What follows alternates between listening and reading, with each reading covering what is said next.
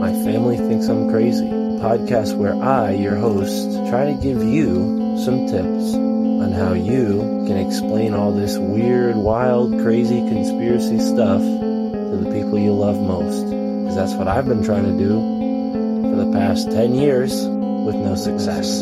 I've been telling everybody that our government is shady, but every time I do, my family thinks I'm crazy. The hollow earth, UFOs, aliens invading, fluoride in the water, they swear skies daily. When I talk about these things, they think I'm crazy. There's no escaping anymore the evil that we're facing. Illuminati mind control, they're sacrificing babies. The end of days, but anyways, my family thinks I'm crazy. What, they don't want to listen to you? No, they don't want to listen. They don't want to hear it. They're just like, oh, here we go, Mark. Off again with your... Mark being Mark again. Yeah.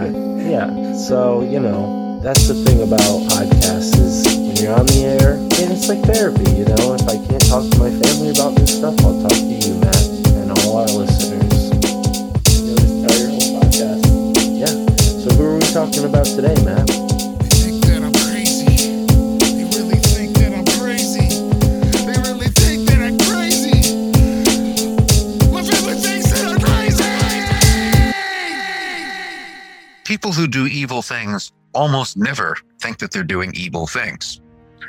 The evil in history is done by people who think they're doing good and who think that the ultimate goal justifies every action that they take.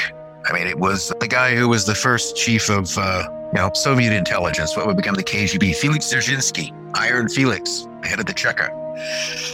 His whole job was to stamp out counter-revolution and anything that opposed the advance of communism. Put it pretty simply, anything which serves the interests of the revolution is good. Anything which impedes the interests of the revolution is bad. That's the only morality that we recognize. And thus, since the revolution and its goals represent the ultimate good, nothing done in its name is bad. It's all sort of, again, it goes back to like what, Le Carré's semi-fictional chief of British intelligence told Alec Leamas and the spy who came in from the cold. In order to combat these evil things, we must do evil things ourselves, with the idea that ultimately it serves a better cause. But in the meantime, we must lie and cheat and steal and deceive.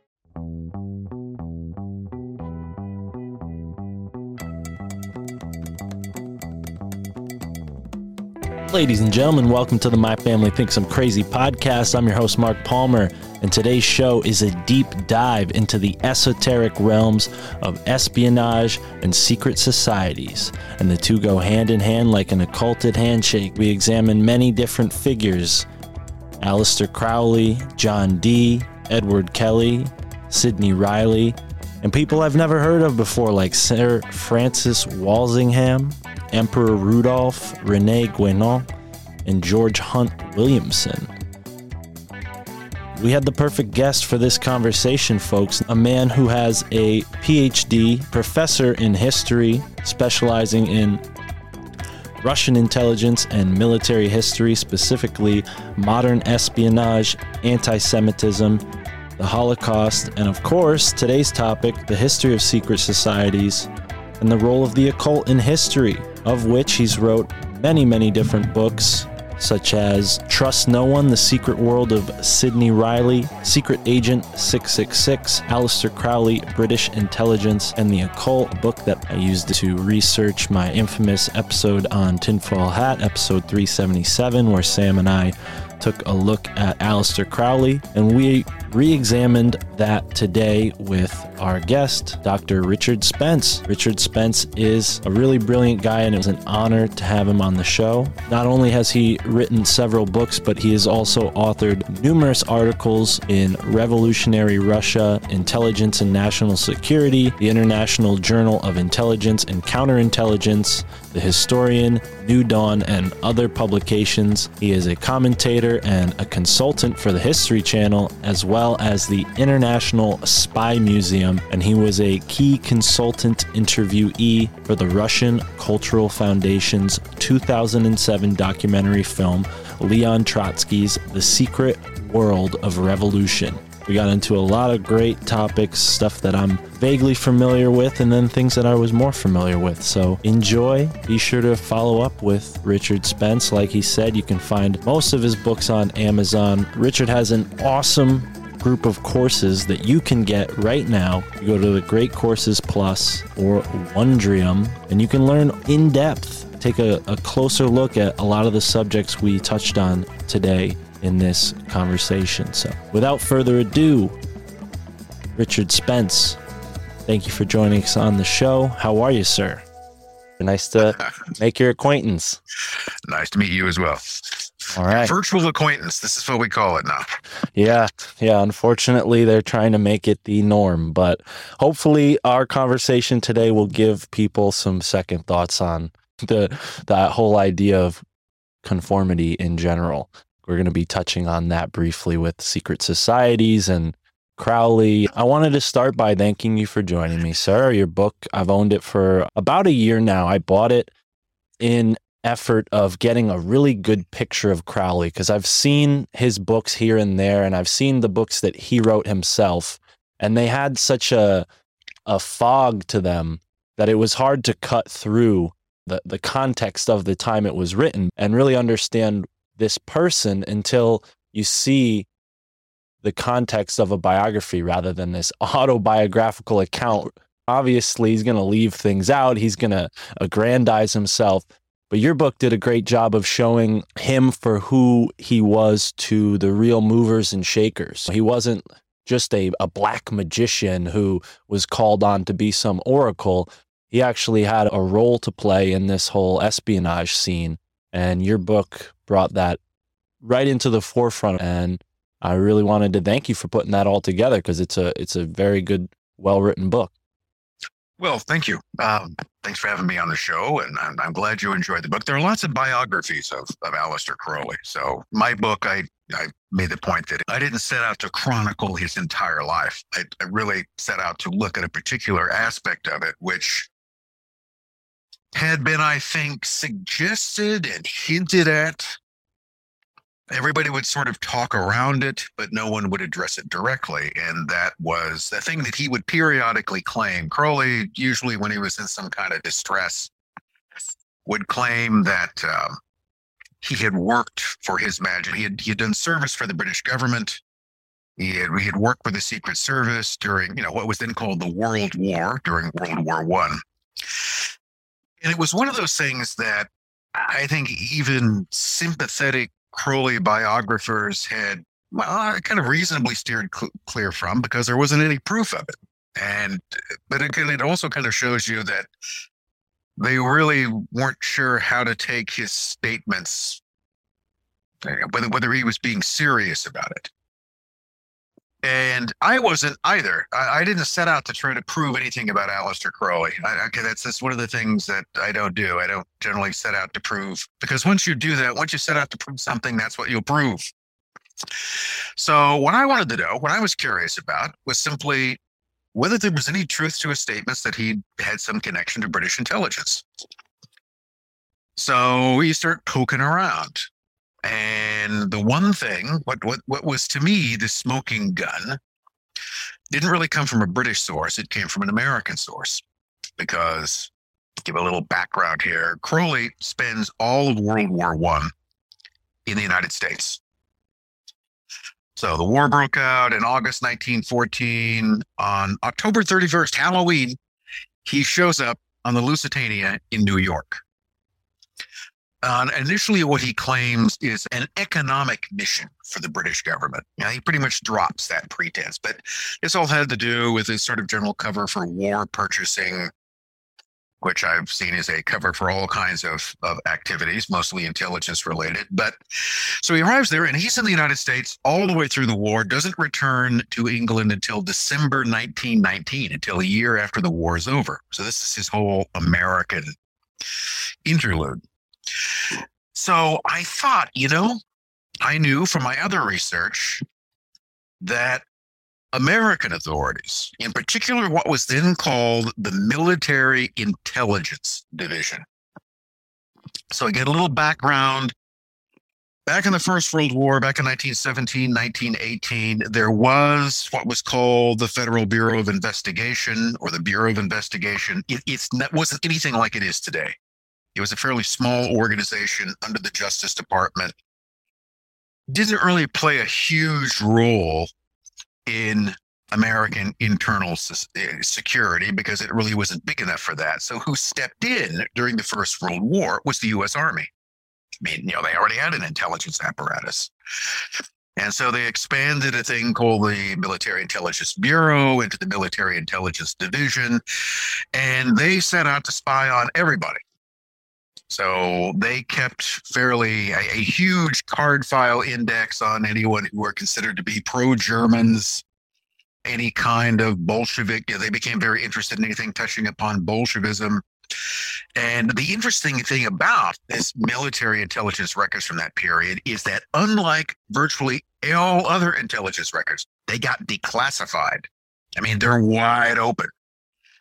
So you can go through and you can look in their card file and you can find everybody that they had a file on, which was quite a few people, and the basic suspicions about them. Now, not all of those files remain, because there's this curious tendency for a lot of information to get shredded over the years.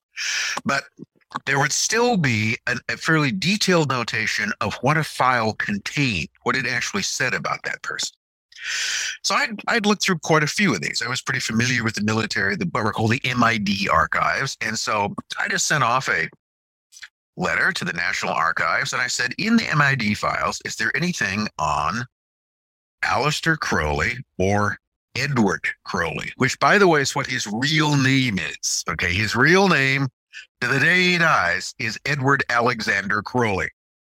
Aleister was, he was a kid and he adopted a name for himself, but all of his sort of legal affairs tend to be handled. So for instance, if you want to track him very often by travels, if you want to look at his entry in and out of a country, you don't look for Aleister Crowley, you look for Edward A. Crowley. So sure enough, there was a little file. It wasn't a very big file, it was about 50 pages long, and the file was basically a series of reports from the military intelligence officer in West Point, New York. And the reason why Crowley showed up in that was because during that summer in 1918, he'd been camping. He canoed. He literally canoed. Today he would kayak, but he canoed up the Hudson River and he camped out on a thing called Esopus Island, where he conducted various magical rituals, had a girlfriend show up, fire some guns in the river, but he was camping out. And of course, the local military intelligence officer became very interested as to why this weird Englishman was camping out on this island. And then he started checking around and he felt it. Oh yeah, well, this guy was, he claimed to be a pro-German Irish revolutionary. Oh, and he wrote a bunch of anti-British articles for a pro-German magazine, all of which he did. So maybe he's up to something. So the MID were thinking about swooping in and arresting him because they thought he looked suspicious. But in this report, there's an inquiry made to the British consulate in New York. And the smoking gun was that the British consulate turned around and say that this individual, Aleister Crowley, is in the United States on official business for the British government. The consulate is fully aware of what he has been doing. And, basically we're not concerned about it. So the underlying message in that is that he's one of ours, lay off. And they did. So that was that's the type of thing that you're looking for, because now you have the British consulate through the Americans admitting that he's working for them. Right. So that, I would say, that was the one thing. Crowley was on official business for the British government. Now, of course, that still leaves open the big question as to what that official business was. Right. And that then led to further that showed me that I was on something. And then knowing that he is working for the British government, that's where you can go back and begin to look at his activities in a different light.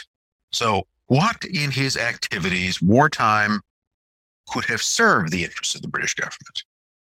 So if he's serving the British government by writing anti-British propaganda for a German magazine, then what does that tell you? Well, he's what would be called he's kind of a mole, but let's say that he's an agent of influence. Right. Almost a double agent, but not as simple as that. Yeah, a double agent would fill it. He's a kind of agent provocateur, I would say. Someone who's infiltrated into the enemy camp to spy on them, but also to misdirect them as much as possible. So that was a kind of revelation. There are more things that have come up since. And, in fact, I can share something with your listeners, which is, Please do. I don't think it's part of the public record, but recently, someone else tipped me off on this. We segue up to the next war, up to 1939, just before the outbreak of World War II, where Crowley will be called back into service. He will be, naval intelligence will sort of summon him back.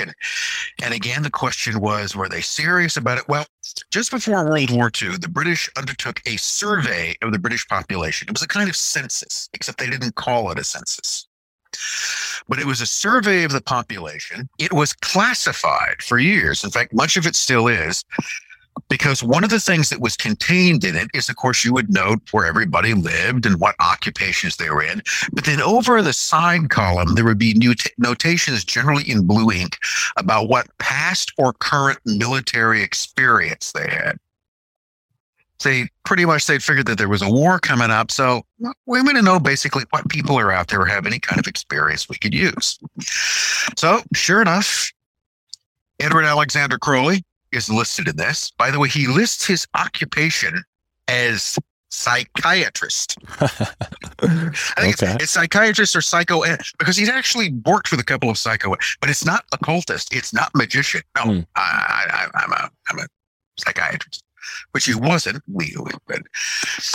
But then over in the notation, there's a thing which basically says that he is on the emergency list NID. And what the NID stands for is the Naval Intelligence Division. So if you really want to know what branch of British intelligence Crowley was connected with, it was naval intelligence. It wasn't MI6, as far as I can tell, but he was most clearly connected to naval intelligence. He'd worked for them in the First World War. That's where all the threads lead back to. And now, in 1939, he is still a member of the emergency list. And what the emergency list was a list of prior personnel. Basically, it should be officially, it's a list of former naval officers, someone who had a naval commission, who could, in an emergency, like a war, be called back for service. And in 39, he's still on that. So that, from the British end, is the clearest indication I've seen that 20 years after World War I, he's still being carried on the emergency list of the NID, which then explains why he's immediately called up when the war breaks out and told to come to the Admiralty. But the other thing which is interesting about that, and which really surprised me about it, is that as far as I've been able to tell, to be on the emergency list, you had to have had a naval commission. Maybe it was just a wartime commission. It doesn't mean that much. Usually what they did, if you wanted to cycle somebody through for intelligence work, you gave them a commission of what was called the Royal Navy Volunteer Reserve. And that's basically you would pick people who had no prior military experience, no naval experience, and you just gave them a gentleman's commission. But this would indicate that at some point, I don't know when, this is one of the things that I'm still looking for, but that at some point he got one of those, which is never mentioned or acknowledged anywhere else except in this one classified survey of the British population. Right. So there is this history of connection between them. And then it really becomes this process of trying to figure out what he's doing and how this intelligence worked. Now, none of this, by the way, means that Crowley wasn't an occultist. Doesn't mean that he didn't believe in magic. Doesn't mean that he did. Okay. Doesn't prove anything. Because it's the same sort of thing. People are seldom just one thing or another. Right. So because that's one of the things that some people, there have been those on the Thelemite end of things, Thelemites being those who follow Crowley's religion or teachings, however you want to describe them, who basically were somewhat displeased because they thought that what I was saying was that his whole occultist shtick was fake. It was just a cover for other activity, that it wasn't really serious, that he didn't really believe any of these things. And, which isn't good, because the stuff that I practiced and believed in for years, you're basically saying is BS. No, that's not what I'm saying at all. I might say that in other cases, but not in this one. Right. I had seen nothing to suggest that he wasn't entirely sincere about his beliefs, although frankly to me, and I'm not a Thelemite, don't have anything against him, but I'm not a Catholic either. Okay. But it would just seem to me that he often was very confused about that. And Crowley, in that sense, it's something I've seen elsewhere. I run into various people who've had what they would call mystical experiences, life transforming mystical experiences. They see something or something happens to them. And yet, in all the cases that I've known of, nobody seems really entirely sure of what happened. One of the things you can't really do with that is to explain to somebody else exactly what happened. Right. And, I would never say, I don't know whether I ever have anything to mystical. I've had some weird things happen, and to ever try to sit down and explain them, they either sound completely nonsensical or they don't really, I'm not really describing what it was it's like a dream. Well, I'll tell you what, the listeners of the show and myself know that feeling all too well. This is the My Family Thinks I'm Crazy podcast, so it's not a foreign feeling. You try to explain this happened to me, and it just sounds like, other people, they don't get it because it's, and the closest I've ever compared it is it's like trying to describe a dream that you just had, and it's quite vivid. But even while you're trying to describe it, it's sort of melting. Right. It doesn't, you can't describe it. You lose track of it, and what seemed to make perfect sense doesn't make sense anymore. Right. So that's and in reading through other biographies of him, looking at his autobiography, that's what often struck me, is that Crowley seemed to have had at various points in his life encounters with the other world, with this sort of hidden domain. Gods, spirits, demons, whatever they are. He's had, these things sort of reached out to him. But then they did their typical thing of never coming back, or never coming back in the same way. Right. And there's one, I can't remember where, but if you were to look around, he basically laments that, what he calls the secret chiefs had sort of reached out to him and seemed to give him this kind of mission, and then they just went away. And that he spent the rest of his life trying to get back to that, trying to reconnect. And I'm not really sure that he ever did. So he came across to me, they often the attitude towards Crowley is that he's one of two things. He's either some kind of occult saint, or he's the wickedest man in the world, which is what he was generally accused of in his lifetime. For much of his life, he kind of liked the bad boy image. He cultivated that. But then, by the time he was getting older, by the time the 1930s rolled around, the problem was he wanted to attain a certain degree of respect, or at least respectability. And now you've got this reputation that you went out of your way to cultivate, and which you can't get that stink off of you that easily. And he never does. And this, I think, was part of his big frustration. This was why he was saying, look, I served my country for whatever reasons I did so. I did these things, which I can't talk about, which I'm forbidden to actually say, but I deserve some kind of recognition, which he felt he could never really get. And instead, everything from the official level was always to sort of cover that up. And I'm There are a couple of reasons. One is that nobody in any official British position wanted to admit that the government had ever had anything to do with this person who was held to be, the wickedest man in the world, a, child murdering Satanist. He wasn't. Yeah. I mean, there's every possible thing you could think, but that's one of the things that gets attached to him. Right. Drinking cat's blood, sacrificing babies was just, one of the, but, it's kind of hard to, you don't have Oprah. He didn't have Oprah where he could go on and talk to an audience and explain to them that he really wasn't a baby sacrificer. But nevertheless, he tried that through the British press. It never really worked. So he also seemed to be someone who was, I think, increasingly sort of dissatisfied. And he had this whole part of his life that he could never reveal, which to him in some ways, I think, was always the kind of more honorable thing that he'd done. There's also this sort of two sides to people that, on the one hand, you've got the Crowley, who is the iconoclast, the poster boy for 20th century sexual and psychic liberation, an early advocate and enthusiastic user of recreational drugs. Okay, Crowley is a pioneer in all sorts of these things. Right.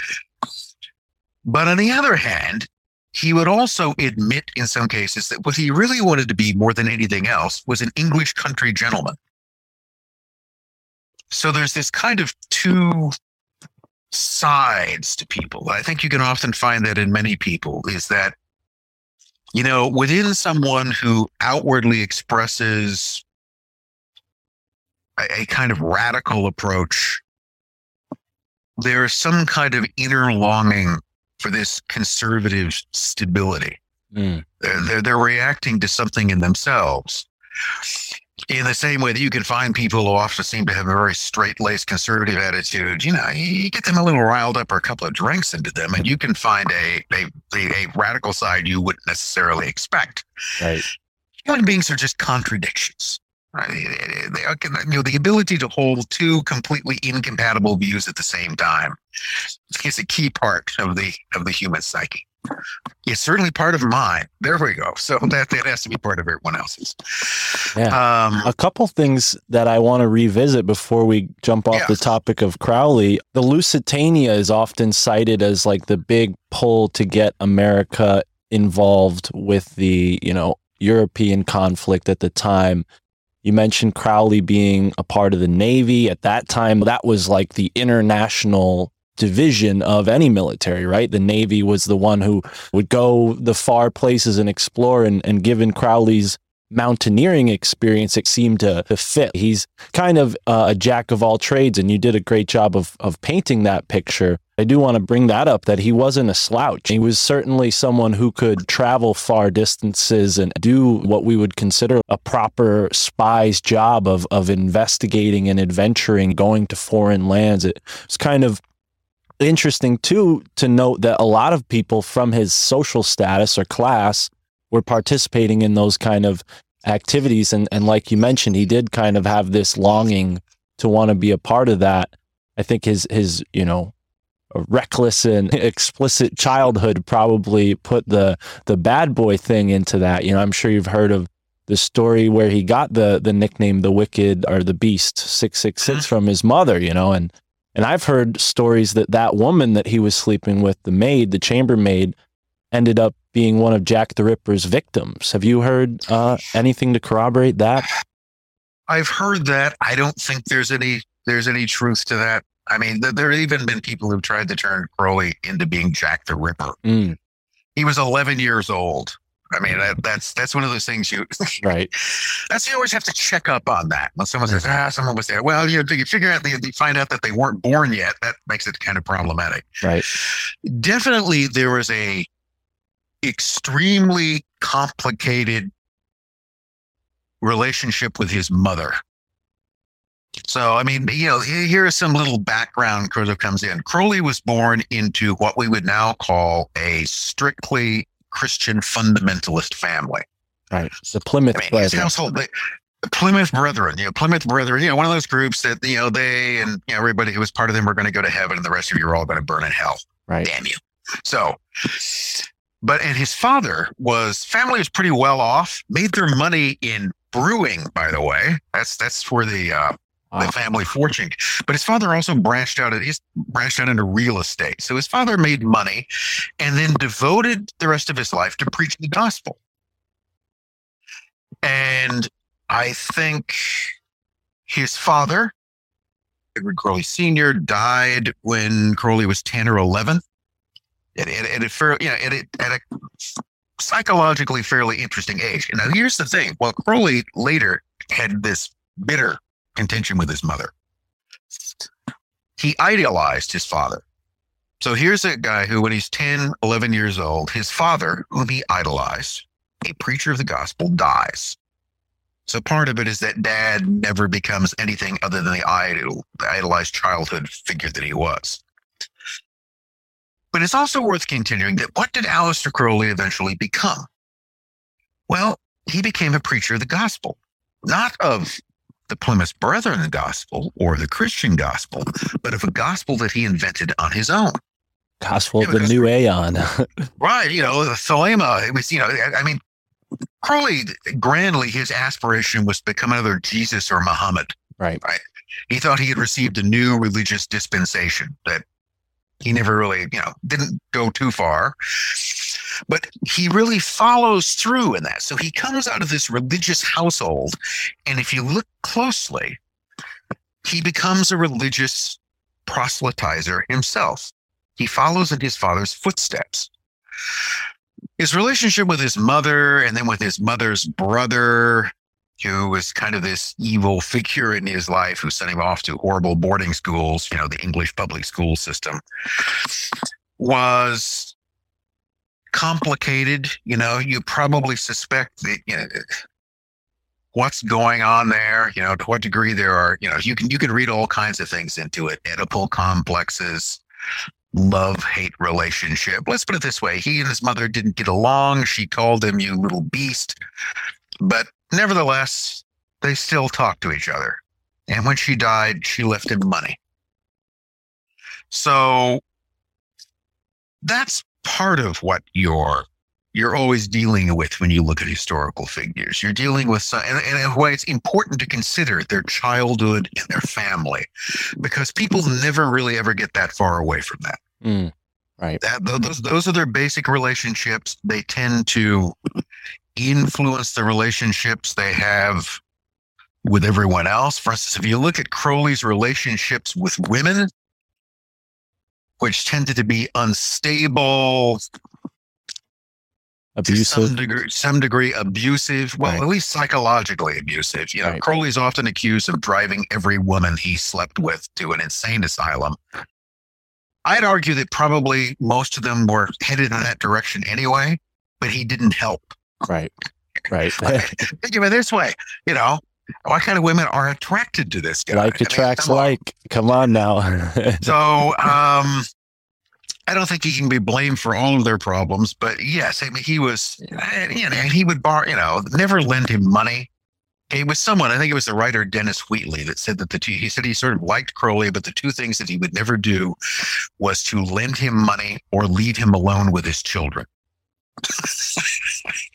and I don't think the latter was because he thought he was going to take him and sacrifice him on a slab somewhere. But Crowley was, it could be kind of scary. Okay. Supposedly he had a tendency to tell sort of scary stories. And I can sympathize with that because I've been the uncle who does exactly the same thing.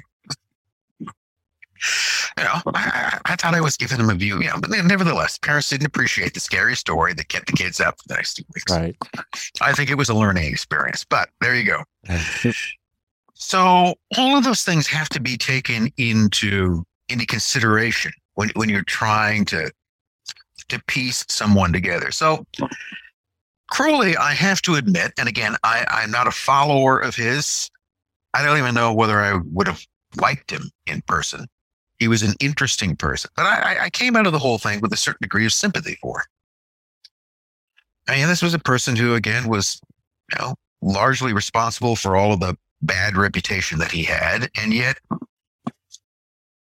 there was a real sort of beyond the whole sort of occult figure, wickedest man in the world, there was a fellow who in many ways was kind of confused and disappointed. And if he used and abused other people, there were people who used and abused him, not the least of which was the British government that he served. Right. Because they never treated him right. They never recognized what he did. They were either ashamed of him, or there were various things that he was involved in that they never wanted to talk about. Well, and to bring back up the Lusitania, I mean, there was a record that he was on that ship only a couple weeks before the whole incident happened. Have you looked into that any further? Well, he took the Lusitania over to the U.S. in October 1914. Okay. So the Lusitania made a voyage back and forth across the Atlantic every month or so. Yeah, that's the way people traveled then. You didn't get on planes, you got on these big ships, and you took a week to get from Liverpool to New York, which, I don't know, sounds kind of cool to me. Anyway, certainly better than being crammed into a flying bus. Indeed. So he arrived in the Lusitania, and then in May 1915, it was torpedoed and sunk famously off the coast of Ireland. Now, what he did in the meantime was that he insinuated himself into a group of Germans. So remember, the war starts in 1914. The United States does not enter World War I until the middle of 1917. And Crowley insinuated himself into a thing called the Propaganda Cabinet, which involved some German diplomats. Primarily, the fellow who was at the center of it was a guy by the name of George Sylvester Viereck, who was a German-American. And he published a magazine in New York called The Fatherland, which is pretty much, what I call a pro-German magazine. So Crowley's main German connection in New York was a writer and publisher by the name of George Sylvester Viereck. And Viereck introduced Crowley into this German propaganda group that was trying to figure out what the Germans wanted to do was to keep America from aligning itself with the British or the Allies generally. So they were looking for ways to influence American public opinion. So this was something, there's a kind of secret war which is going on in the U.S. before the U.S. comes in. And the British are using people like Crowley to influence American opinion to join the Allied side, or at least support it. And the Germans were trying to find ways to counter that. So Crowley put himself forward as an expert on Anglo-Saxon mentality. Okay, so remember, America was much more, or at least the ruling class in America in this period is pretty thoroughly Anglo-Saxon. So Crowley said, look, the Americans are kind of childish people. They have little involvement in world affairs. They're not really a big power. And so what you need to do, the way to keep them out of the war is scare them. Okay, don't try to be nice. Treat them like children, and therefore frighten them.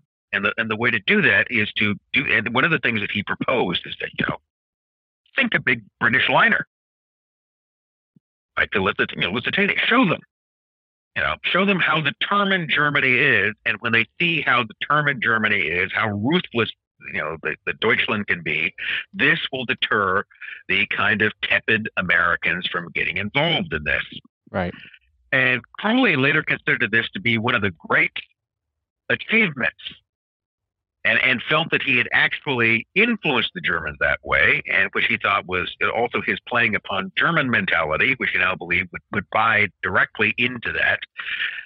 And therefore, so far as he was concerned, he believed that his advice to the Germans had influenced the decision to torpedo the Lusitania.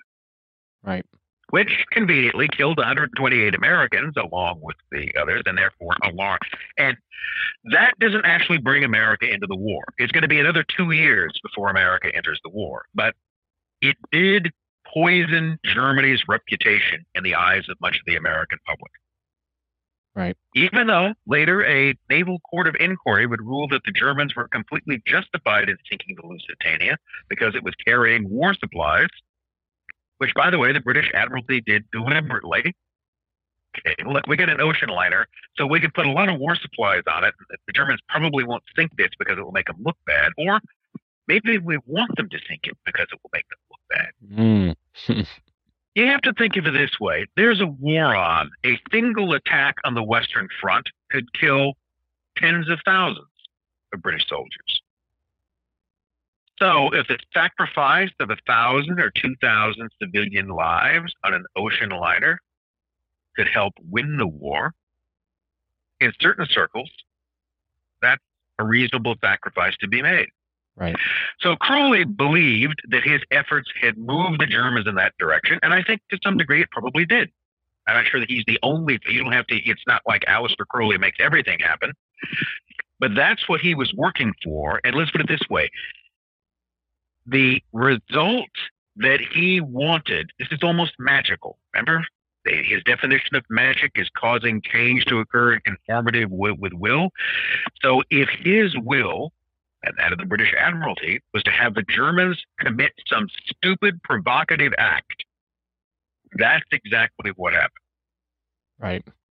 So later, in early 1917, as America broke diplomatic relations with Germany and moved closer to war, Crowley actually confided in his diary, where he put his own feelings down, that his work in America had been achieved.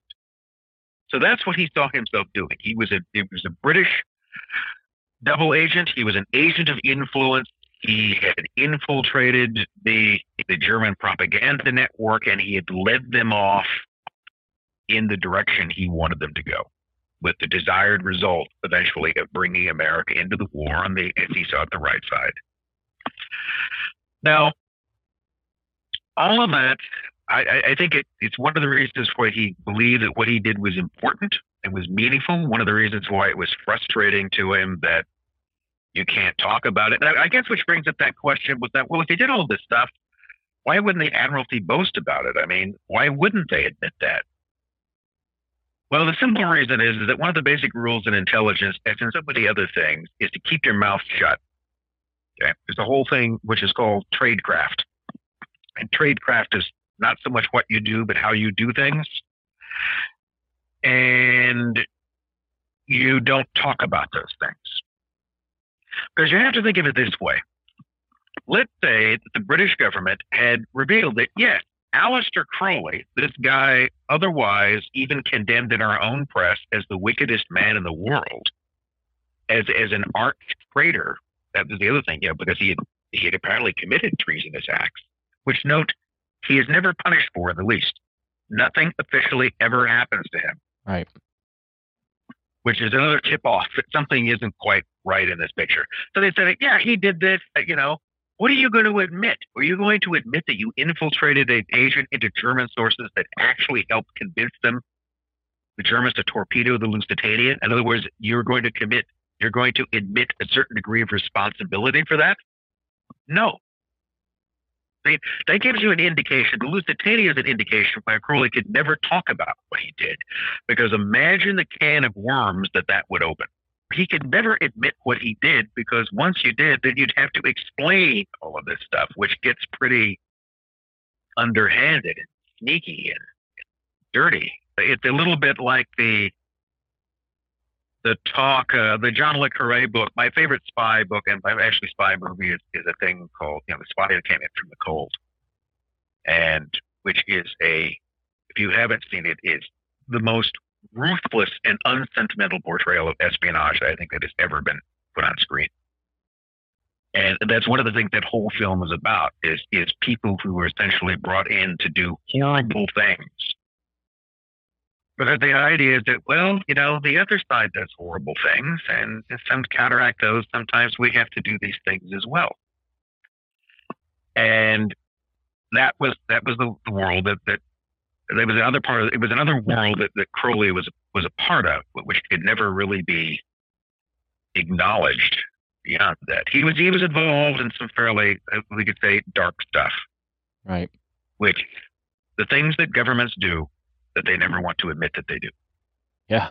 One thing that came to mind is the frequent comparison between Aleister Crowley and John Dee, and we see much earlier in English history, this John Dee figure who plays the role of jack of all trades, very similar to Crowley in some ways, with a heavy emphasis on scientific innovation. In those days, that meant a lot of dabbling in what we would now consider occult arts. It seems like Crowley's almost carrying on that tradition. Some people even say John Dee was a sort of innovator in the field of espionage itself.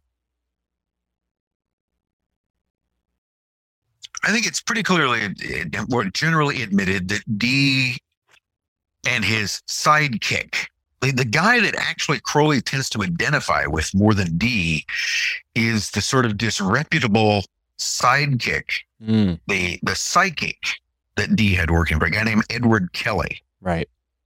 And Kelly, was a forger. He's an ex-con. He was a guy with a criminal record who Dee took up with because what Dee wanted to do was to communicate with angels. He wanted to communicate with spirits that he thought were angels. But he couldn't channel them. He couldn't speak to them directly. And Kelly claimed to be a psychic, a medium is essentially what. And so he would go into a trance and the angels would talk to him and they would then have the communications and the whole angelic language. Also, supposedly, according to Kelly, they also told him at one point that he and Dee should swap wives. Because it so happened that Dee had remarried and had a rather young, pretty wife, which ever said the angels wish us to enjoy each other's wives. And you know what? Often the case. Dee went along with that. His wife was not happy about it at all. Wow. Especially because she got pregnant. But at any rate. Wow. But that shows you what people can be. So they then go off to Prague. So a lot of the stuff they do is that they leave England and they spend several years in Prague, which was the center of of Catholic Europe. And it's widely assumed, I don't think you'd ever be, there's no piece of paper that says this, that the head of Queen Elizabeth's intelligence service at the time, a guy named Sir Francis Walsingham, dispatched Dee and Kelly abroad basically to spy on English Catholic exiles. Because remember, there's a whole Reformation thing going on. Elizabeth's a Protestant. English Catholics are constantly trying to kill her and overthrow her. And English Catholics had gone abroad to the same place, to the court of the Emperor Rudolph, his most apostolic and Catholic majesty, to seek aid. So what Dee and Kelly did was, it happened that Rudolph was also a great fan of the occult. And in fact, he had the greatest magical court in Europe and was surrounded by alchemists, astrologers. And so he welcomed them there and allowed them to engage in their activities, which they did. But at the same time, they were also in a perfect position to see every other English Catholic who came and went from Prague and reported that back to Walsingham. Right. So again, I think that is a good idea of how both their occult practices, which were real, which they were serious about, or at least Dee was, and the intelligence aspect complemented each other.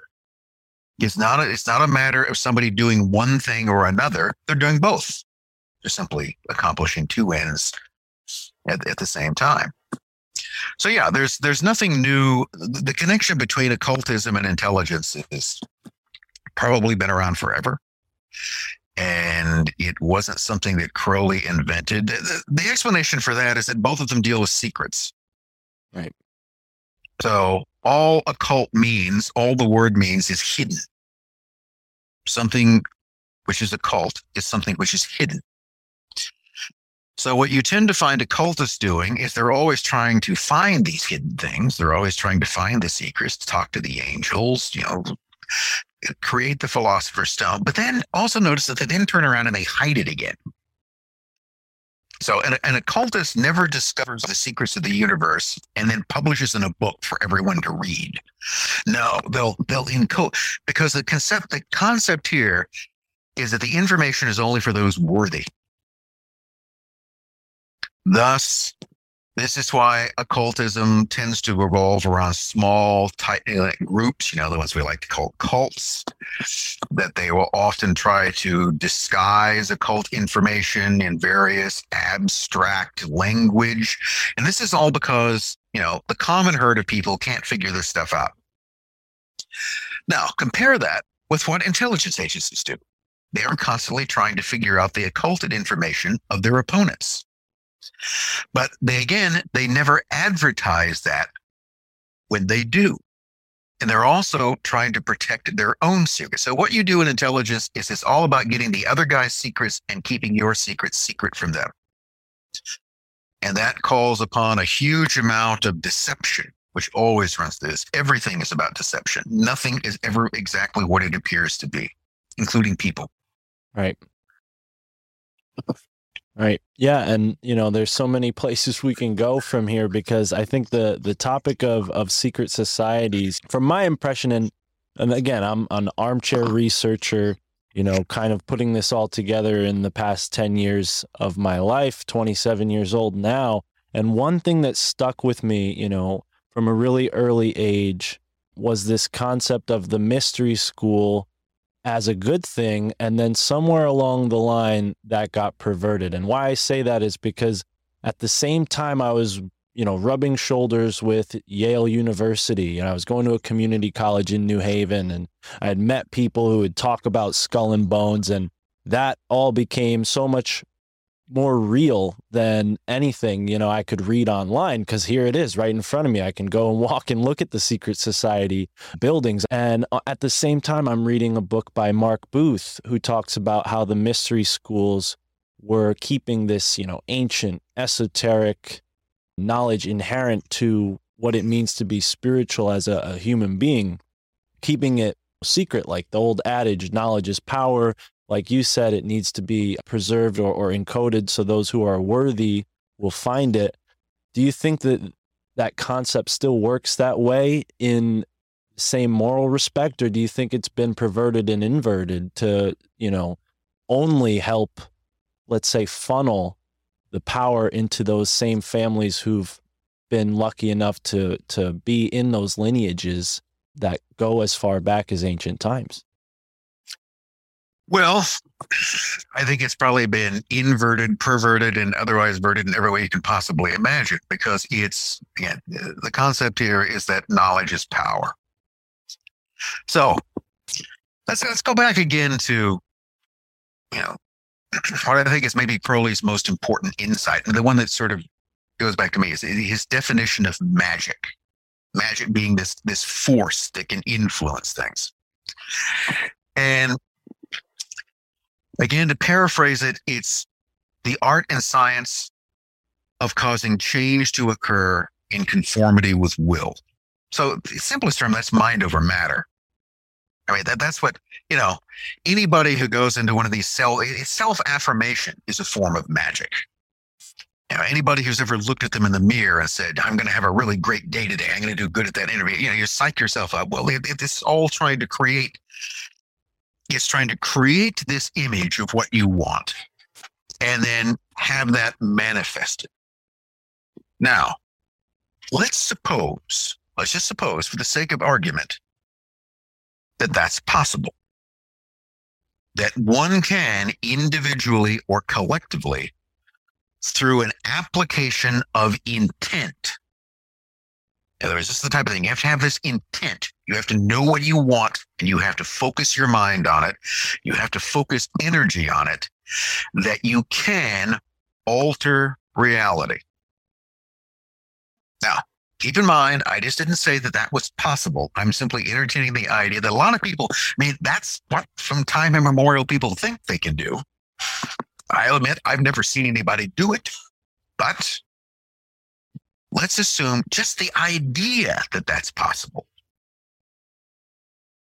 Now that would be quite powerful if you had that ability. If you could, even in subtle ways, influence things. This doesn't mean you're going to turn a rabbit into a crocodile, or you're going to move a mountain, or do any of those things. It means the focus of intent and of the energy from that intent to shift things, maybe just ever so slightly in the direction you want them to go. And that would be a tremendous power. And it would not be a power that most people who had it would want to share with anybody else. I mean, consider for a second what might happen in that case. What might happen if everybody was using intent to try to shift reality to some degree? Then you got battling realities.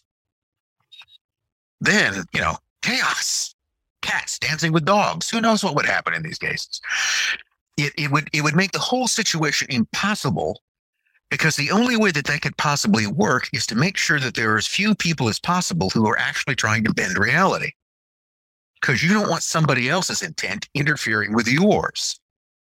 So if you figure out how to do that, you don't tell anybody else except very, very few, because there can only be so many people trying to tweak reality. I mean, again, what would most people do with that? Okay, finding you could actually change things, how are you going to change it? I mean, it would be like anything else. It would be for more or less probably trivial purposes. Right. So that's one of the reasons why you keep it secret. So I would certainly entertain the possibility that, well, definitely people believe that they can. There are people who believe, and that's all it takes. All it takes is people believing they can do something. And then they'll act as if that's the case, whether it is or not. But if that is possible, that becomes one of the most important sort of psychic technologies that has ever existed. And I think that would give you an idea as to why it's so closely guarded and controlled, and it is hidden from most people. That was what was hidden away in the very earliest times. And then you've also got, there was a French esotericist, which is a way, an occultist light in the early 20th century by the name of René Guénon. And Guénon knew Crowley and others. But Guénon came up with this interesting idea. He theorized that there were sort of two currents that were constantly at work. And what he called the kind of genuine tradition, which was a current of esoteric or occult knowledge or information that was trying to lead people, or at least those people who were worthy, towards the truth, a true route of initiation into the mysteries. But alongside that, there was the counter tradition, which created counter initiates, and which whole purpose was to lead people away from the truth. Now, the thing is that both of those essentially were selling the same product. Think of it this way. Both of them are selling enlightenment. They are selling psychic and magical power. They access to all of this power, everything which is concealed in all of these terms. But one is going to give you the real thing, and one is going to give you a counterfeit. So that while there is this effort to enlighten, there is simultaneously this counter effort to re-obscure and to deceive. And those two things are very difficult to tell from each other. Because remember, they're both seemingly selling exactly the same thing and often talking about it in much the same way. But one is real and the other is false. And that's what Guénon thought was the great sort of occult struggle in history, always between these two efforts, those who were trying to keep it covered up and those who were trying to reveal, those who wanted to not reveal it to everybody, but at least make the information more available, and those who wanted to make sure that no one else would ever find this out and be able to use it against their interests. Right. And that sets up in some ways an all too plausible contest. But, can you prove that's true? I don't know. How would you do that? But you should perhaps keep in mind that it might be. So it's it often seems to me, particularly as I've gotten older, is that I mean, here's one of the things is that, I just turned 70. And probably when I was 27, or certainly when I was 17, I can remember back. In many ways, things seemed a lot simpler. And, in many ways, I was more certain of things when I was 17 than I am at 70. Because things have not really become simpler. They've become more complicated and more nuanced. Things are more uncertain than they were previously. And what I've seen is that we basically live in a realm of possibilities. Something might or might not be true. It might or might not have happened. And that, I think, is in some ways what this concept of Crowleyan magic, this idea of intent, can influence. They can take something that might be true and move it into the true column. And they can take things that were manifested and in some way shift them over back into the realm of probability. So that reality is this huge, chaotic set of possibilities, and that they're then manifested or brought into some kind of solid form through processes we don't really understand. I mean, this goes back to the whole, it's like the Men Who Stare at Goats by John Ross. They take things down to, here's something I just ran across and something I was writing at a statement I'd never seen from Albert Einstein before. And Einstein, again, I'm paraphrasing, said that reality is an illusion, but an especially persistent one. Now, that's from Einstein. Said that reality is this kind of persistent illusion because the whole physical world that we perceive, that we interact with all the time, when you get to the atomic and subatomic levels, simply doesn't exist. Beneath the smallest elements of matter, there is no matter. Even if you think of atoms as having so sort of solid particles to them. One person basically described that if you're going to draw up an atom, to make it basically visible, maybe if you made it a mile across, the nucleus might be the size of a baseball, and then all the electrons would be like little tiny infinite grains of sand whirling around it. Now, imagine then matter composed of atoms, which are basically nothing. So any solid object, the wall that you're pressing your hand against, the table, everything around you, your own body, is largely composed of nothing. That the only things there are these infinitesimal small elements of matter that, again, at a certain level, don't even exist. So literally, it is a kind of illusion. That our whole sense of a kind of solid universe is something that is out of nothing. Is literally something out of the greatest magical trick in the cosmos is the creation of all of this out of nothing. So that gets kind of spooky. And maybe another one of those things. It may give you an idea is that since all of this reality is created out of nothing, how do you do that? How do you take nothing and then congeal it into these different forms? Maybe that's another one of the big occult secrets that nobody is supposed to catch on to. Because maybe it goes beyond then tweaking reality from one direction or another to simply creating it. I mean, they would argue that is the godlike power. But then remember, the ultimate goal of any good alchemist is not to turn lead into gold, but to turn himself into God. Right. And then to be able to achieve those kind of creative powers. But makes it interesting, doesn't it?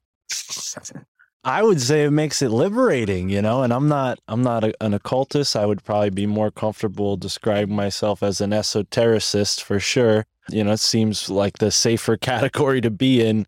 But yeah, I found that concept very liberating. The 7 Hermetic laws and the principle of mentalism, I think, is much more available nowadays. I remember seeing that book, The Three Initiates, as the author, being really fascinated at a young age.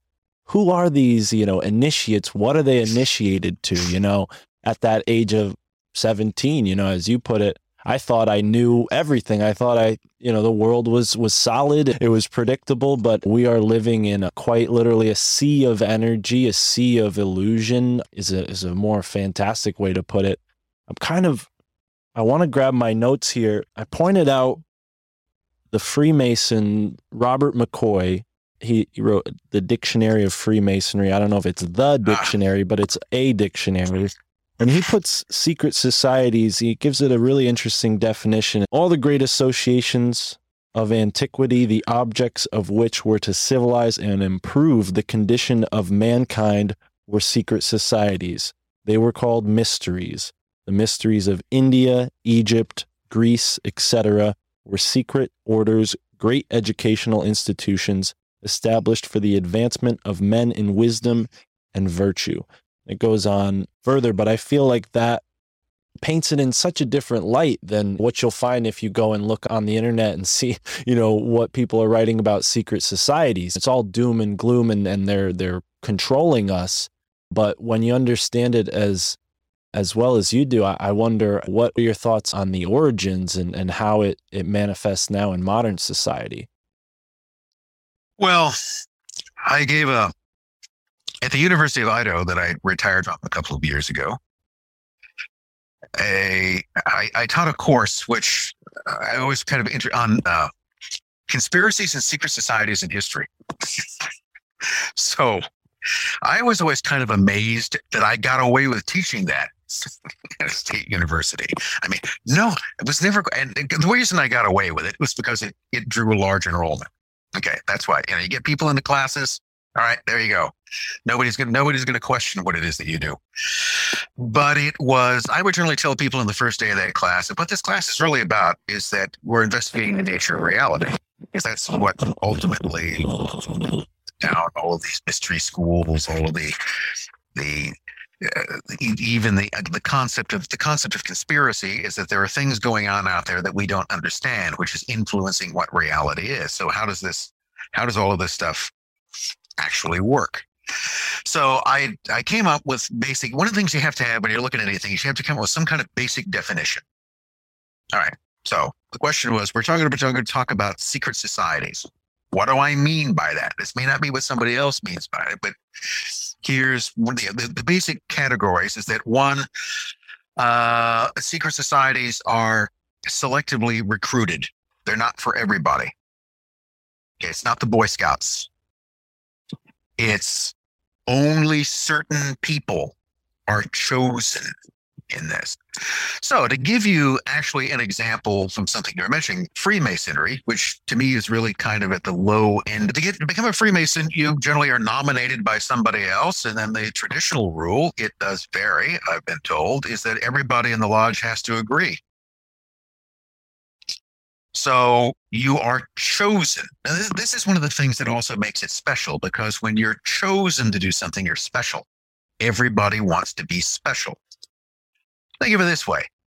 If you were invited to join a club that everybody was invited to join, what's special about that? But if you're invited to join a club that most other people can't get into, well, that I can even give you a simpler example of it from collegiate life. Fraternities and sororities. Fraternities and sororities are perfect examples of low-level secret societies. They pick their members. Some people get picked, others don't. You are then considered to have been privileged by being asked to be a member of this organization. So, one, secret societies are selective in who they pick. Two, they require oaths of obedience and secrecy, and they have some type of initiation. So one of the first things that you're told is that you don't talk about what goes on within the organization. So you can tell people that you're a Freemason, but you never discuss what actually goes on in lodge meetings. And you don't go out and tell people about the wonderful ritual that you just took place. Yeah. Okay. Those are just for you. Right? Those are only the people who are chosen know these type of things. And in some way, certainly you don't talk about things that necessarily go on at frat parties. Right? I mean, look, if you look at fraternities and sororities, their names, you don't even know what their names are, because what you get are Greek letters. First of all, they're written in an alphabet that no one really understands, and that each of those letters stands for words that no one tells you what they are. That's one of the things that you learn. It's the kind of secret motto of the organization. And, so if other people tend to think that people in fraternities and sororities are snobs who think they're better than everybody else, well, yeah, they do kind of. Okay. Isn't that the whole point of having this kind of So there's the exclusivity. You're sworn to secrecy. You are, the initiations are usually, initiations can be tough. They can be lenient, but they're all to prove one thing as to whether or not this person basically has the characteristics that we would want to have. Initiations are a test. They're a test of courage. They're a test of character. There's even, I knew not a Freemason either. In fact, I don't belong to any secret societies, and I never belonged to a fraternity or sorority. I never even belonged to the Boy Scouts, and here's why. Because I was assumed to me that one, as soon as you're in it, somebody was telling you what to do. There are rules, and there are things you can do this and you can't do that, and I just don't like that. So I'm not going to join, which is the reason why they're fascinating to me, because I can't figure out why the hell people want to do that. Why would I subject myself to this cult-like rule? But I asked a Freemason friend of mine, I said, look, I'm not a Freemason. I can go out on the internet. In fact, even before the internet, I could go find a book that would tell me the details of every one of your rituals. And I said, I can tell you exactly what you do in your initiation rituals.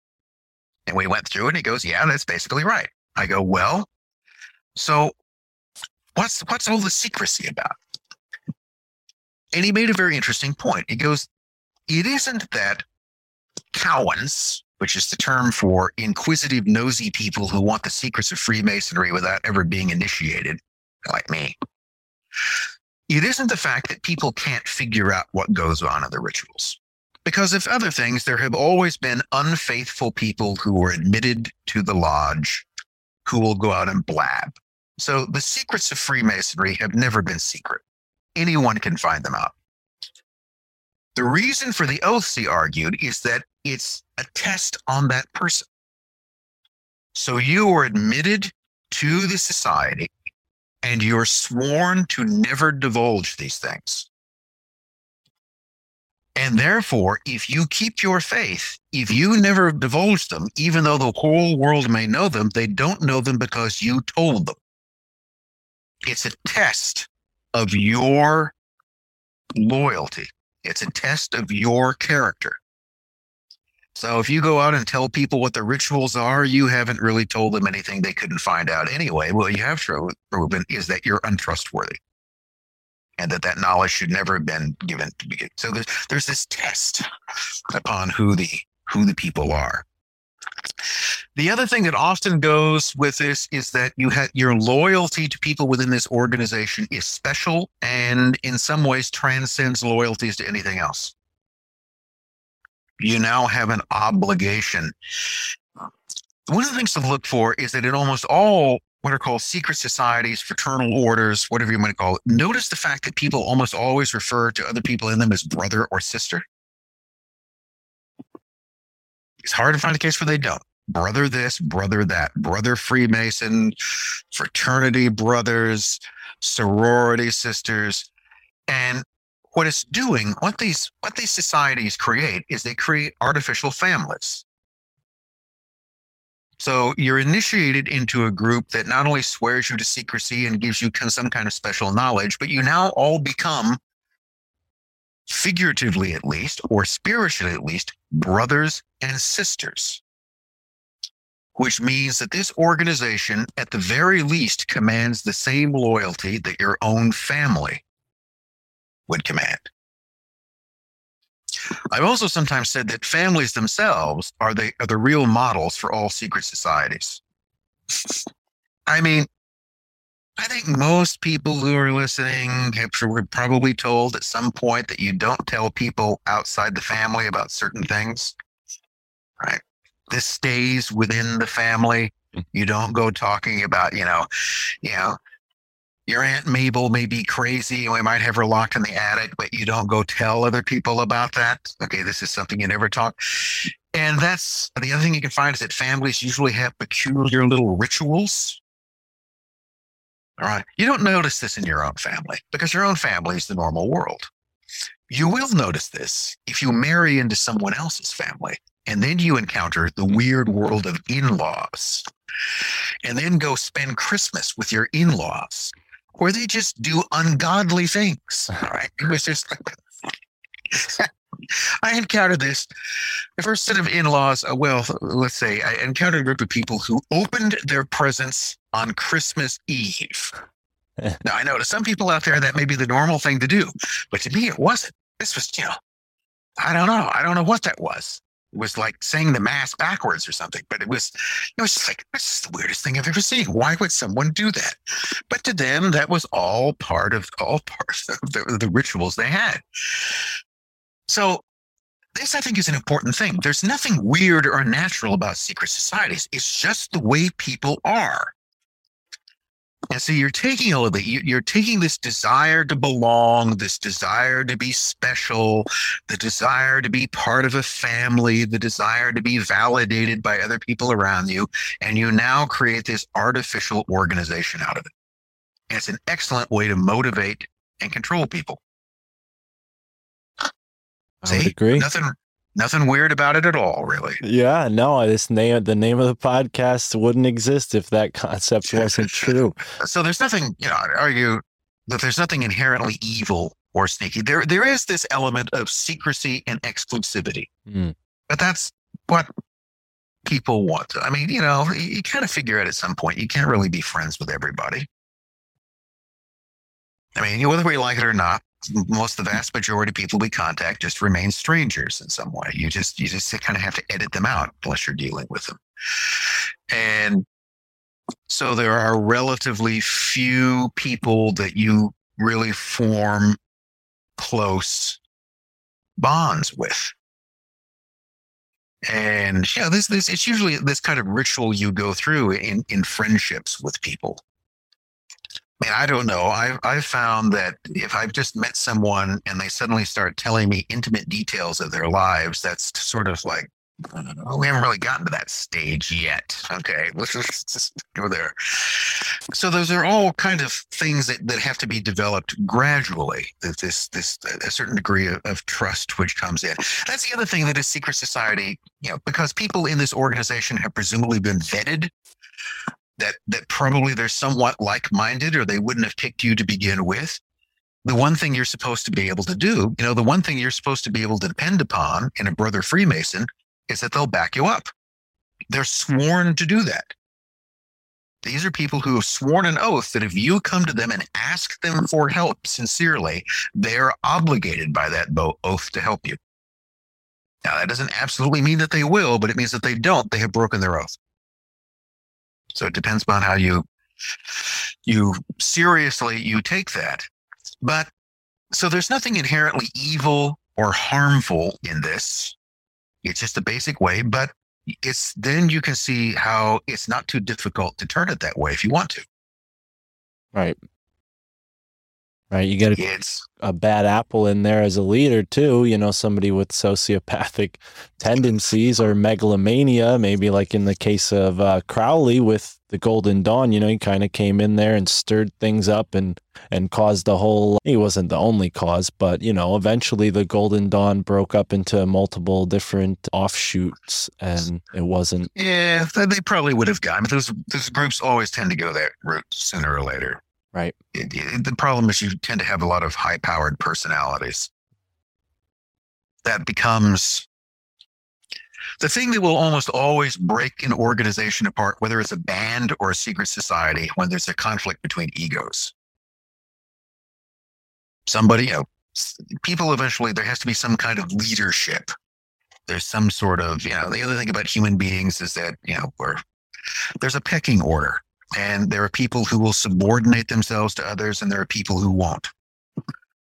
And, I'd say that I'm probably one of those people that, good, bad, or indifferent, has a difficulty subordinating myself to others. And it's one of those things I found that I almost inevitably become disillusioned with my superiors. That, people who are supposed to be symbols of control and authority, usually that kind of breaks down to some degree. Right. Now, and I'm sure someone would, that all goes back to my relationship with my dad, which I will not say anything more about. But I think that in some ways is a kind of template for what may have followed. It means I would often put sort of high expectations on people who were supposed to be symbols of authority. And when they didn't live up to that, I lost faith in them. Right. And that's the reason why being part of something of this type of organization would just be, doesn't really work for me, because I probably couldn't. It just doesn't fit with my particular outlook on that. And so it's not, you can look at, let's look at another organization that recruited people, ISIS, the Islamic State. Okay, that's both a religion, but it also certainly functions as a secret society. Not that it's secret, but its operations are all secret. People are sworn to great loyalty. And on the one hand, it claims to be motivating people for the best of all possible causes, which is to bring about the ultimate redemption and peace of the world through subjecting it all to the rule of Islam. Okay, and that's the only thing that's wrong with the world is that it's not completely Islamic. And that once Islamic law and ideas reign everywhere, there will be peace because it reconciles all conflicts between people. So it's just all these stupid people who will not submit to Islam who are the cause of conflict. Therefore, they must be killed or brought into line as a means of doing so. So on the one hand, you're told that the goal in this organization is to bring about the ultimate liberation of humanity. But to do that, you're going to have to kill people. You're going to have to commit acts of horrific violence. And if you look at that, you can see how often that's been told. That's the same thing that communism told people. The goal here is the ultimate liberation of human beings from exploitation.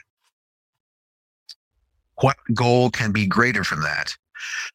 But here is the kind of trick. The higher the goal of the organization, the higher your ideal, the more crimes you will commit, or you can commit. And the phrase that I've often used for that I always tell students as you come across is that to the pure, all things are pure.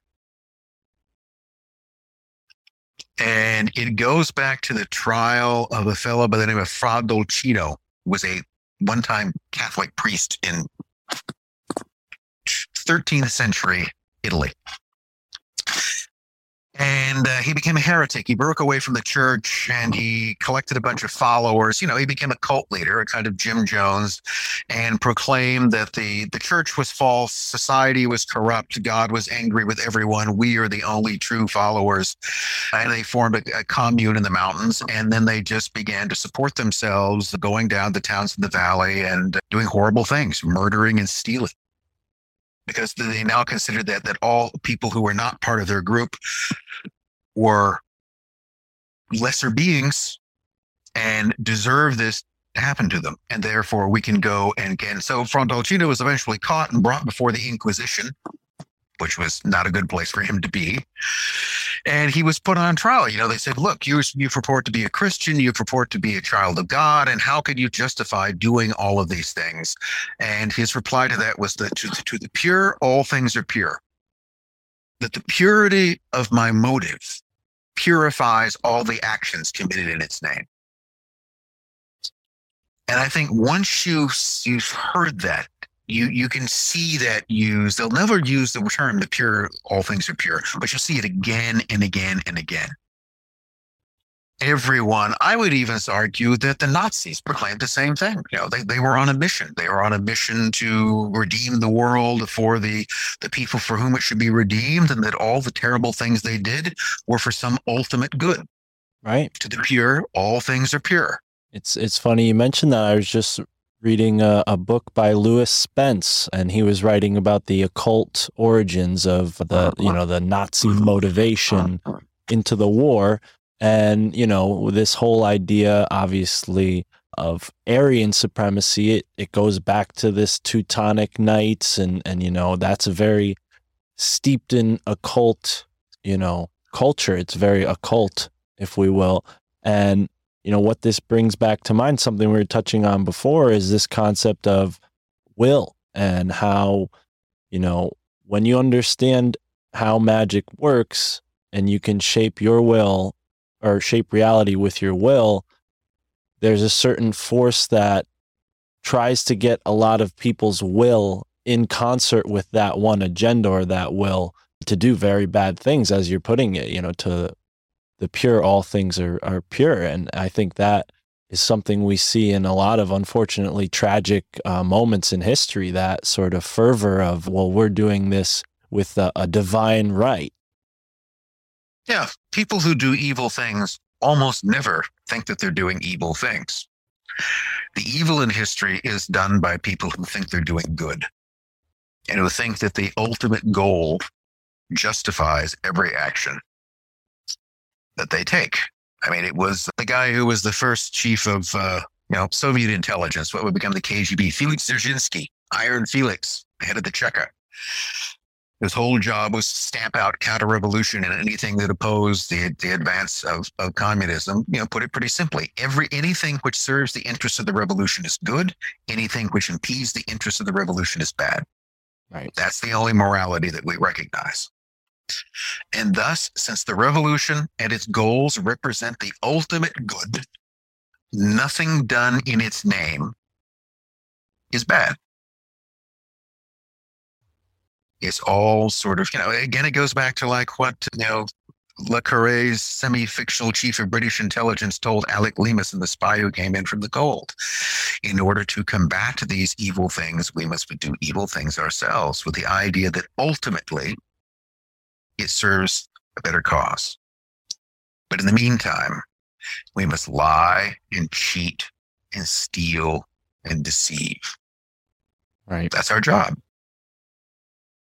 Yeah, and it just seems that this espionage and the everything you've laid out with the psychology of secret societies, it just seems to play so close to everything we see in history. You can interpret it with this lens and find a deeper truth. I know we're kind of coming to the end here, so I don't know if we'll have time to get into Sidney Riley, but is there anything you've been working on lately that's of interest, something that you're coming out with in the future? Any books planned? What's going on as of lately for you?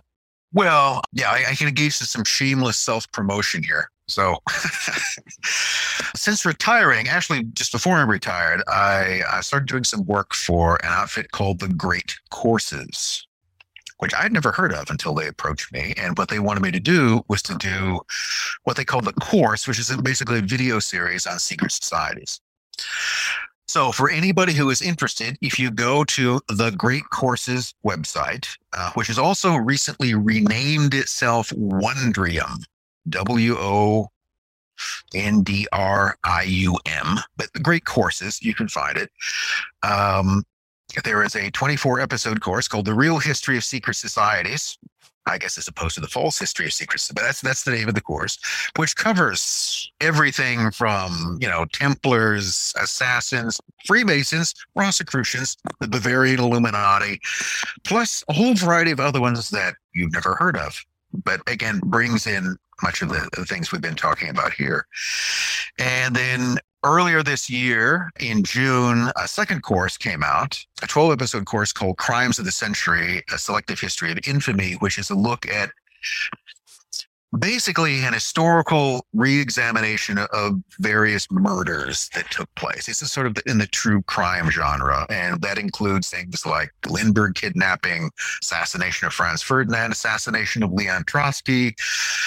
So some of those, but then also probably things that people may not have run across, like the Papin sisters, who are these two. Well, you ever seen any shows or programs that feature a couple of weird maids, kind of creepy maids who killed their employers? Well, this is where this comes from. Okay. The whole idea of murderous maids comes from the Papin sisters, who were these two sisters that were employed as maids in a affluent household, and then just for reasons that no one ever figures out and they can never describe, horrifically murder the lady of the house and her daughter.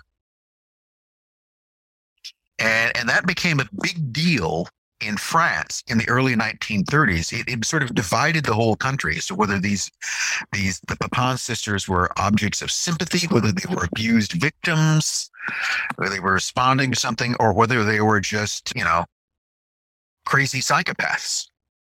And none of that is, to me, this is one of the more interesting ones, because you can never figure out what motivated them to do this. And it's so there are that. Also, there's a variety of grotesque serial killers from Weimar, Germany. Some other, but there's a whole variety. And then I'm working on one now. I'm actually just completing the last script for the last episode that will probably be shot sometime next year, in the secrets of the occult, which is, man, that's a big subject. So again, it won't encompass everything, but if we go through that and other things I've been, so those are most sort of the commercial venues, which, anybody who was interested, you can go and take a look at those, against at the great courses or Wondrium.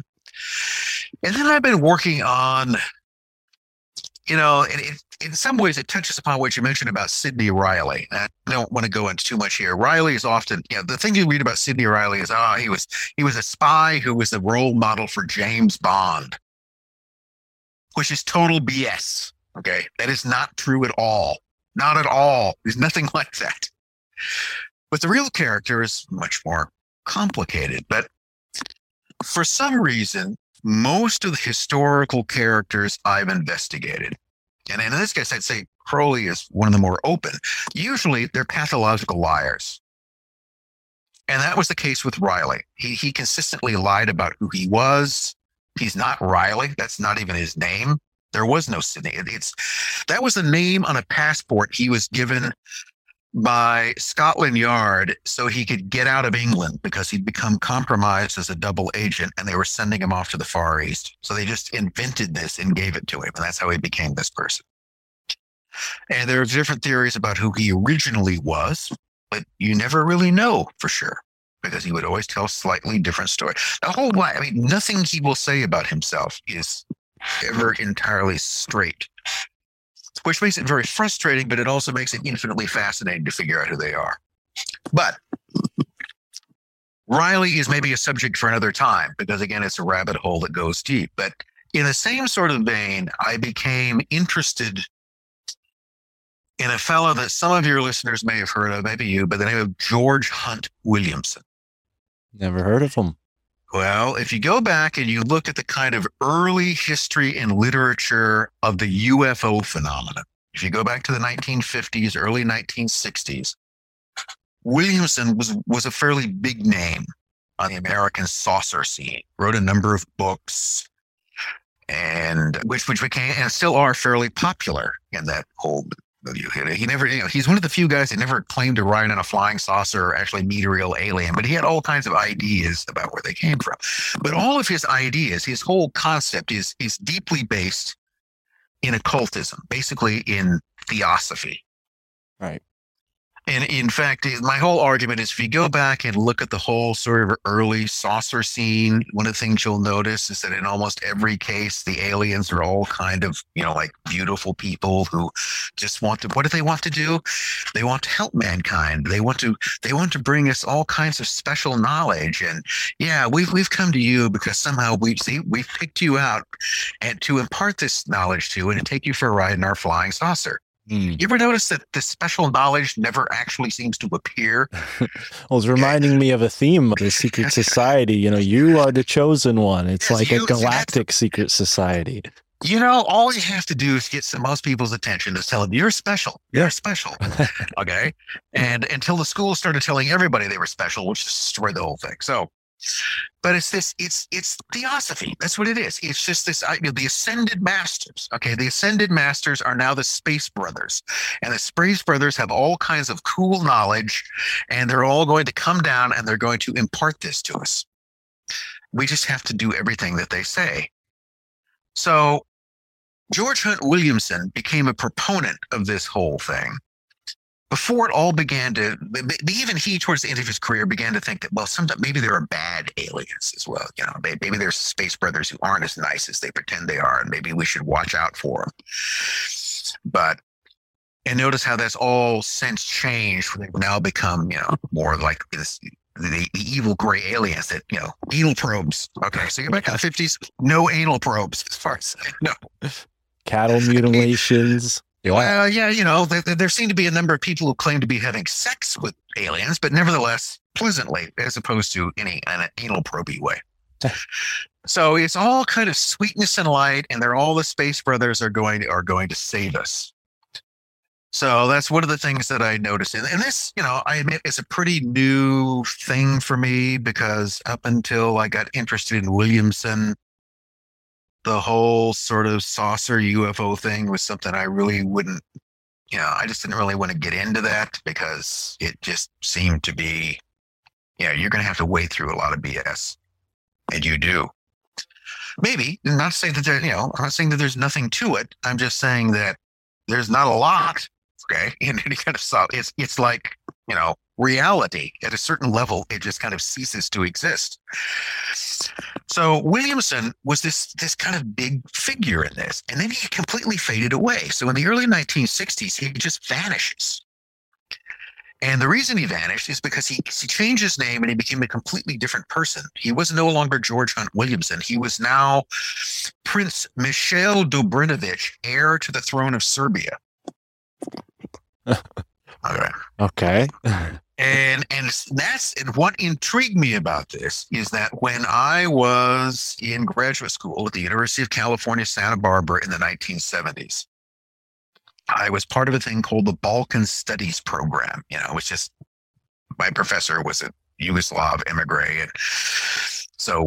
And at some sort of Balkan Studies meeting, I can't remember exactly what the context of it was, someone introduced me to this guy. They said, oh, this is Michel Dobrinovic. And I sort of, shook this guy's hand. So I met him for like a nanosecond. But then it was like, oh, so that's the guy that was the flying saucer guy in the 50s? And I met him? Yeah. So who is this guy, really? So that got me intrigued to try to figure out who he was and how George Hunt Williamson became Prince Michel Dobrinovic and how that whole process came in. And then you jump down the rabbit hole. And then you began to find things like, well, all sorts of interesting details, like the fact that he was a lieutenant in the Army for 38 days. Gets a commission in the U.S. Army in 1949, goes off for training in Fort Benning, Georgia, in an infantry course, doesn't complete it, and is out and back home 38 days later. And yet his commission is not exactly voided. It just becomes inactive. Now, the thing is that through my work in espionage, I'd seen things like this before. where someone, it's a bit like Crowley at some point must have been given a commission to sort of give him a certain amount of, because in some way, if the, proverbial excrement hits the fan, they can brandish this card that I'm actually an officer of some form or another. So things in the Williamson case began to come in. The closer you began to look, I began to find all of these things that looked very suspiciously to me like intelligence connections, like a very long relationship using both names in the Civil Air Patrol, eventually becoming a lieutenant colonel in this. I find it odd that even though he was born George Leonard Williamson, that's what his real name was, Jr., in Chicago, that he is, and then was known as George Hunt Williamson, that his remains are today immured in Arlington Cemetery under the name Michel Dobrinovich, Captain, U.S. Army, Infantry. Wow. That's a name under which he never served. Okay, that's on none of his military discharge papers. He never served under the name Dobrinovich, and he was an infantry lieutenant for 38 days. But that's how he's buried in Arlington. Wow. So how does that type of thing happen? And then all sorts of things. He eventually forms his own church. He becomes he's a wandering bishop. I don't know if you've ever heard of those before. Sounds like some sort of missionary. Well, it goes, in the early history of Christianity, a bishop anointed other people as bishops. This is where it all comes from. So if I'm a bishop, I can lay on hands and someone else is a bishop. Right. Now, technically, a couple of other bishops are supposed to be watching, but nevertheless, minimally, that's all you have to do. One bishop creates another bishop. So what happens somewhere along the line is that there are these lines of successions of bishops that are not actually connected to any particular church. That is, they're not really Roman Catholic or Orthodox. They're called episcopi vagantes, wandering bishops, because while they actually have been consecrated as a bishop, they are not really bound to any particular church. And there's oodles of them. There are these whole succession of people. And for some reason in the 20th century, they infest intelligence activity. Right. Probably because someone who claims to be a religious figure, like a reporter or an explorer, can be anywhere at any time without raising a lot of questions. Mm. Missionary work. Yeah. Well, and Jesuits, I'm sure you've looked into them. That's what kind of comes to mind when you put that out there like that. Yeah, but these wandering bishops are just a strange. So you'll find these guys who are the heads of things that they'll form some kind of church which they're the only member of.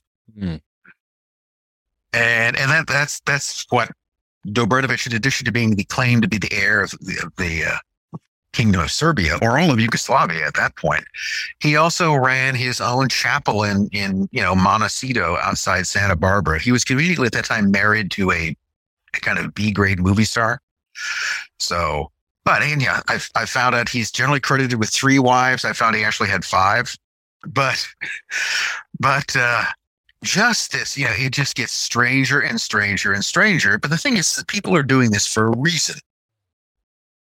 I mean, what you realize in all of this is that it's not just one crazy person running around doing this, because they have to be accredited and enabled by other people.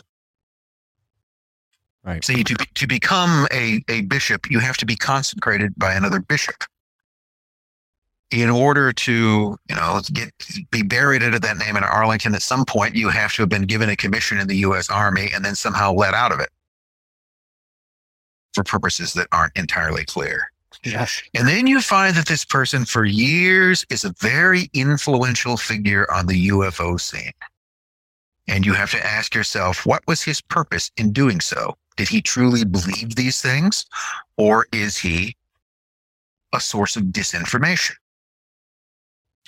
Well, I don't know if you've looked into Tom DeLonge, and that definitely brought some suspicion waves through the community of podcasters for sure, and I don't think a lot of people in the conspiracy realm really look at UFOs the same way since the government has come out and really just backed up this narrative with the Tic Tac video and the Navy reports. It doesn't surprise me one bit that this Williamson character was disinformation. Obviously, like we said in the beginning, you can never be certain one way or another, especially given the nature of reality. If you look around and of course, when I started looking at Williamson, I started looking at other people he's connected with. And so you then tend to find the other figures in that are a guy named George Adamski, that, the first guy actually claimed to have met a Venusian in the Mojave Desert, as far as I know. A very unconvincing meeting, to me at least, but nevertheless, there are people who believe that that's true. So there's George Adamski, George Van Tassel, who would host these, that went on for years and years. It would be the biggest UFO gathering in the world. Thousands of people would come. In other words, anybody who had anything to say or information about flying saucers and things connected would all show up and give public presentations. So if you wanted to keep your finger on what was going on, if you wanted to know what it was that people might have discovered or what things they might have pieced together, all you had to do was show up there. George Hunt Williamson is there all the time, always talking. But the thing you find out about all these people, almost every one of them has some kind of connection either to the military or the aerospace industry, which is interesting. Right. Aerospace, military, black budget projects. How much is all of this stuff simply to get people to think that they're looking at spacemen as opposed to secret projects that no one is supposed to know? Remember, keeping things secret. Only those who are supposed to know. Now, I want to go on record here for the people who may be disappointed. I didn't say that there's no such thing as aliens.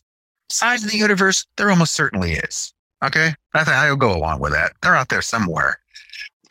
Are they here? Have they ever been here? I don't know. Maybe. Could be. I mean, for all of my interest in this type of thing, the one thing that goes along with it is I'm actually a pretty hard sell, which means if you want me to believe in Bigfoot, show me a Bigfoot. All right.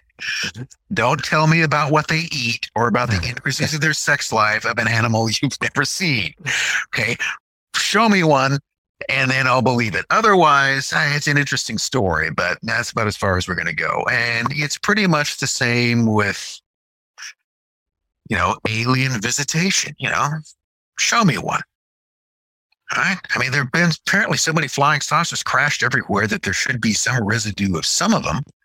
And the inability to come up with any of it just doesn't enhance the credibility of the type of thing. So I don't know. So there's a lot of, as usual, there's a huge amount of bullshit. I agree. There are people who publish, and it becomes very difficult to separate those two things. So my exploration, the idea, what I want to do is I want to take George Hunt Williamson, put him in his milieu, and my plan is either to come up with a book or better yet, to come up with a short video series called Flying Saucers and Secret Agents, in which I will endeavor to look at the first decade or so of the UFO phenomenon and look at the connections between the people involved and intelligence. I love it. And, I have to ask, given that we started this conversation off talking about Crowley, I'm sure you know about his lamb drawing that looks so coincidentally like the gray alien that everybody depicts. I mean, and personally, I don't think it looks quite as much like a gray alien as other people. I mean, it's similar. Right. But part of it is that my whole illusion about it was affected by the fact that an artist friend of mine said, no, that's not a little guy with a big head. That's just someone leaning forward. It's a matter of perspective. That Crowley was drawing the head leaning forward. And now when I look at that, that's what I tend to see. Now, it can be whatever you want to be in that case, but it doesn't matter. It's intriguing.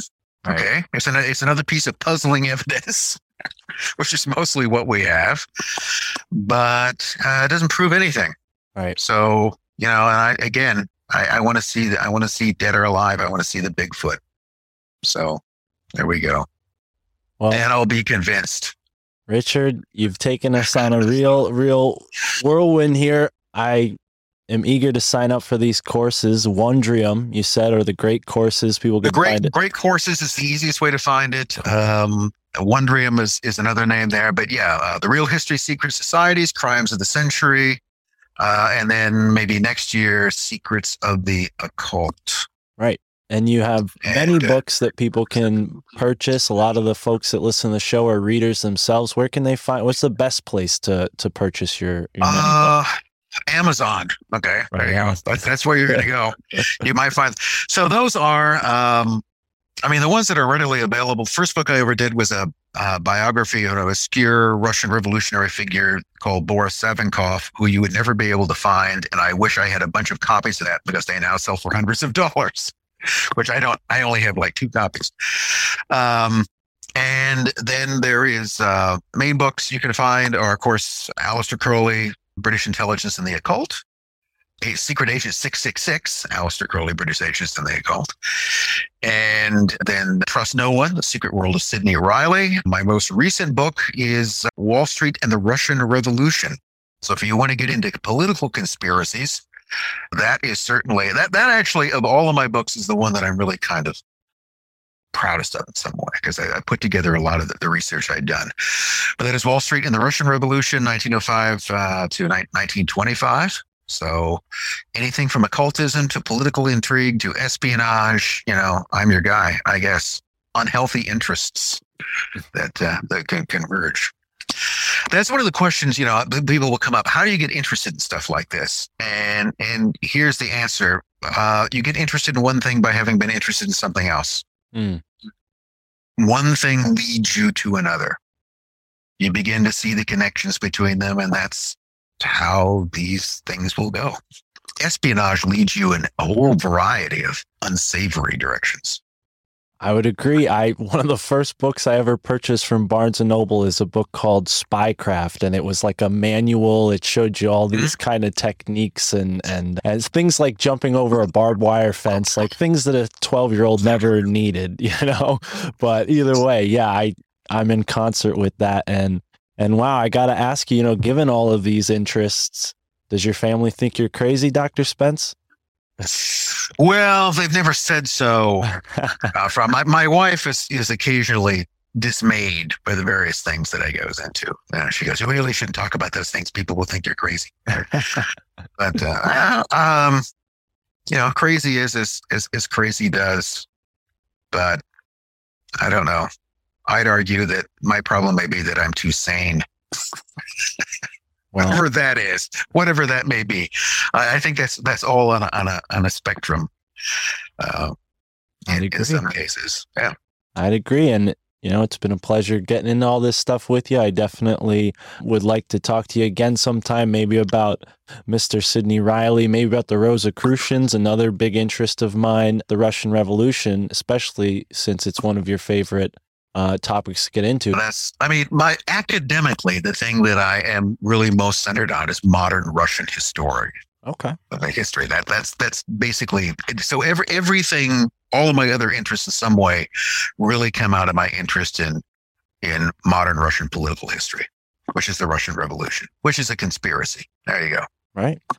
Well, I got to ask you, since you brought that up, one last thing. Anatoly Fomenko. Are you familiar with him?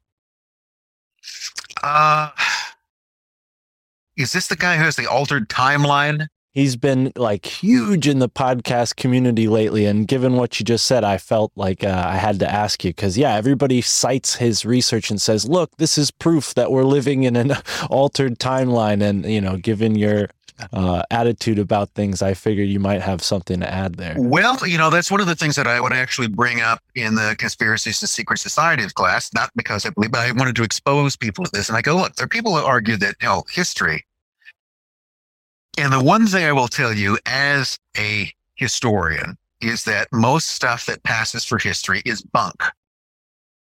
It's opinion. It's not fact. Facts in history are very few and far between. A fact is something that we can all absolutely agree happened.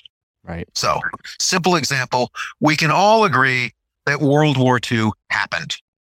Okay, a lot of stuff got blown up. There was a war going on. But when you get into the questions of why it happened and how it started and how it went this course, but then you just get opinion. Right. Then it's not entirely certain. Like, why did Hitler invade Russia? What motivated him to do this? What was going on? Well, there is a matter of much less certainty. So when you realize that what passes for history is 10% fact at best and 90% opinion, this is where you can get this huge range. So then you've got Fomenko's opinion that, everything prior to the year 1000 is essentially just made up or recycled from something. It's this process which is continually recycled. Right.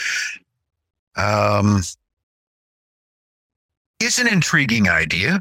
Okay. Once again, I don't believe it, and I don't argue that it just couldn't possibly be true. Well, I don't rate that possibility as very high, but there it is. He said it. I love it. Thank you, Dr. Spence. Have a wonderful evening. Thanks for having me on. It's been a pleasure talking to you and to everybody out, all those other invisible people out there. Okay. Thank you so much. All Take right. it easy.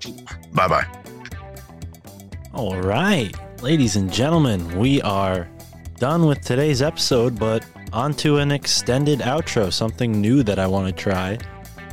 I feel like I've jammed a lot of stuff in the beginning of the episodes, and it might be better off in the back. Things like patron shout outs, things like in-house, promotions, and all the little ins and outs of everything that includes promoting the guest. It feels like it's more appropriate to put it in the back. And I think for listening as long as you have, almost a 2-hour interview now, you get some rewards. You get me uncut, unfiltered. That's right, I'm not going to edit everything out like I usually do. I am the first one to tell you, if a guest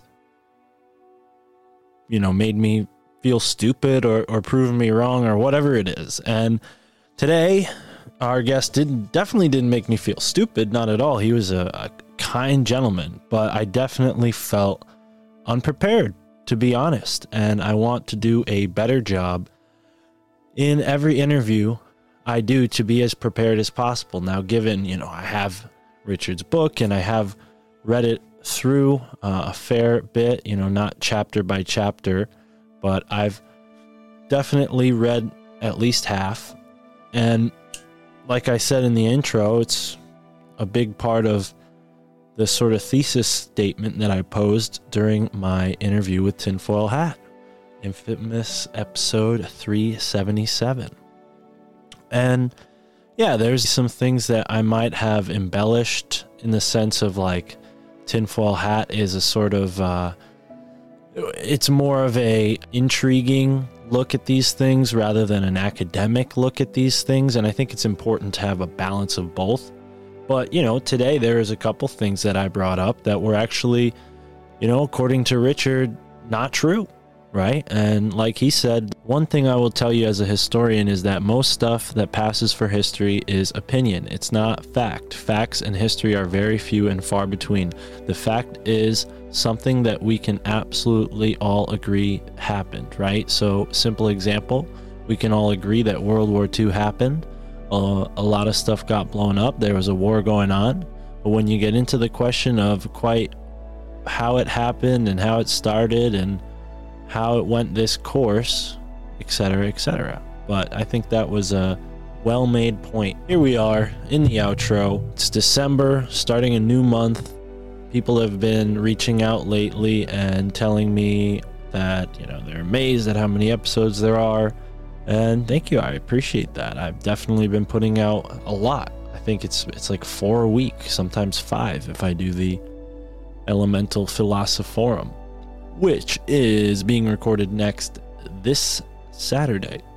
So it'll actually be out probably when this is out, since this is coming out on a Wednesday.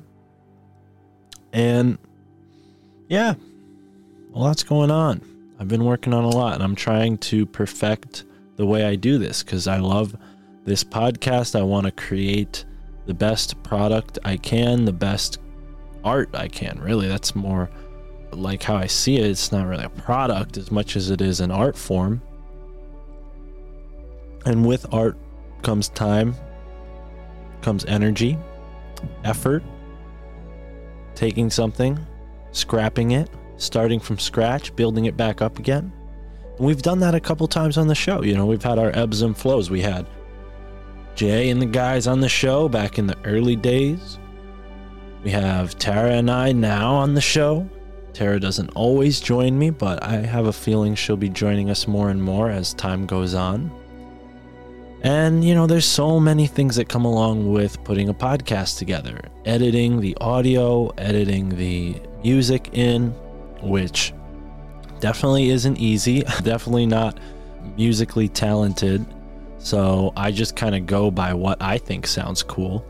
So, you know, you guys tell me what you think. I mean, really, with the music, I'm perfectly happy just mixing it up every time. I think that's fun and adds to the artistry of it. But at the same time, if you guys would prefer to hear like something less all over the place, let me know, because I could find, you know, maybe a couple different songs that are limited to certain themes, right? So something like a deeper, darker, more intense theme song for an episode like today, maybe an episode like the one we had with Bob Nickman, something a little fun or positive, an episode like the one we did with Peter, kind of inspiring, or maybe like adventurous sounding. I don't know. See, like, look at the words I'm using. I'm definitely not a musician, but you know, a lot's been going on in my life, and one of the things that I really take solace and enjoy doing is this podcast. It's not an escape, but it's definitely a road to a different life, and I couldn't do it without you folks, the lovely listeners of this show. So join in the community. I definitely can't do it alone.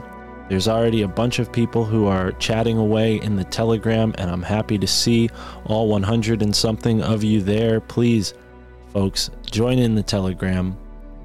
Join the community.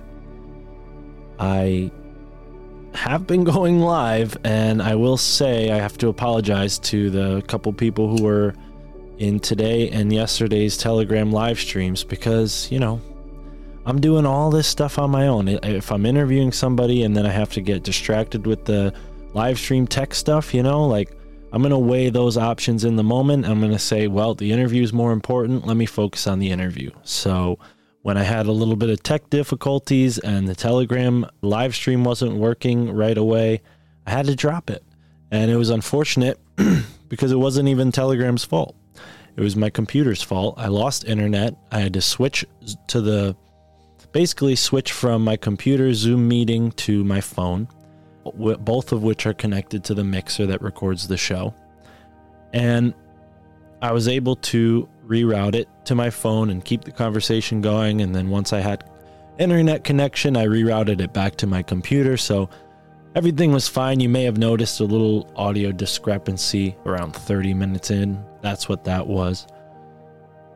But all that being said, I knew there was a handful of people in the Telegram listening live, and unfortunately, you guys weren't able to make it with me towards the latter half of the conversation. But that's okay. Obviously, you guys heard it here today and now, but shout out to everybody that was listening in the Telegram live stream. I'm going to do my best to figure out all of the things that can possibly go wrong, troubleshoot, and, you know, we've been streaming live to Rockfin as well. I actually streamed Your Handbook for the Apocalypse to Rockfin yesterday.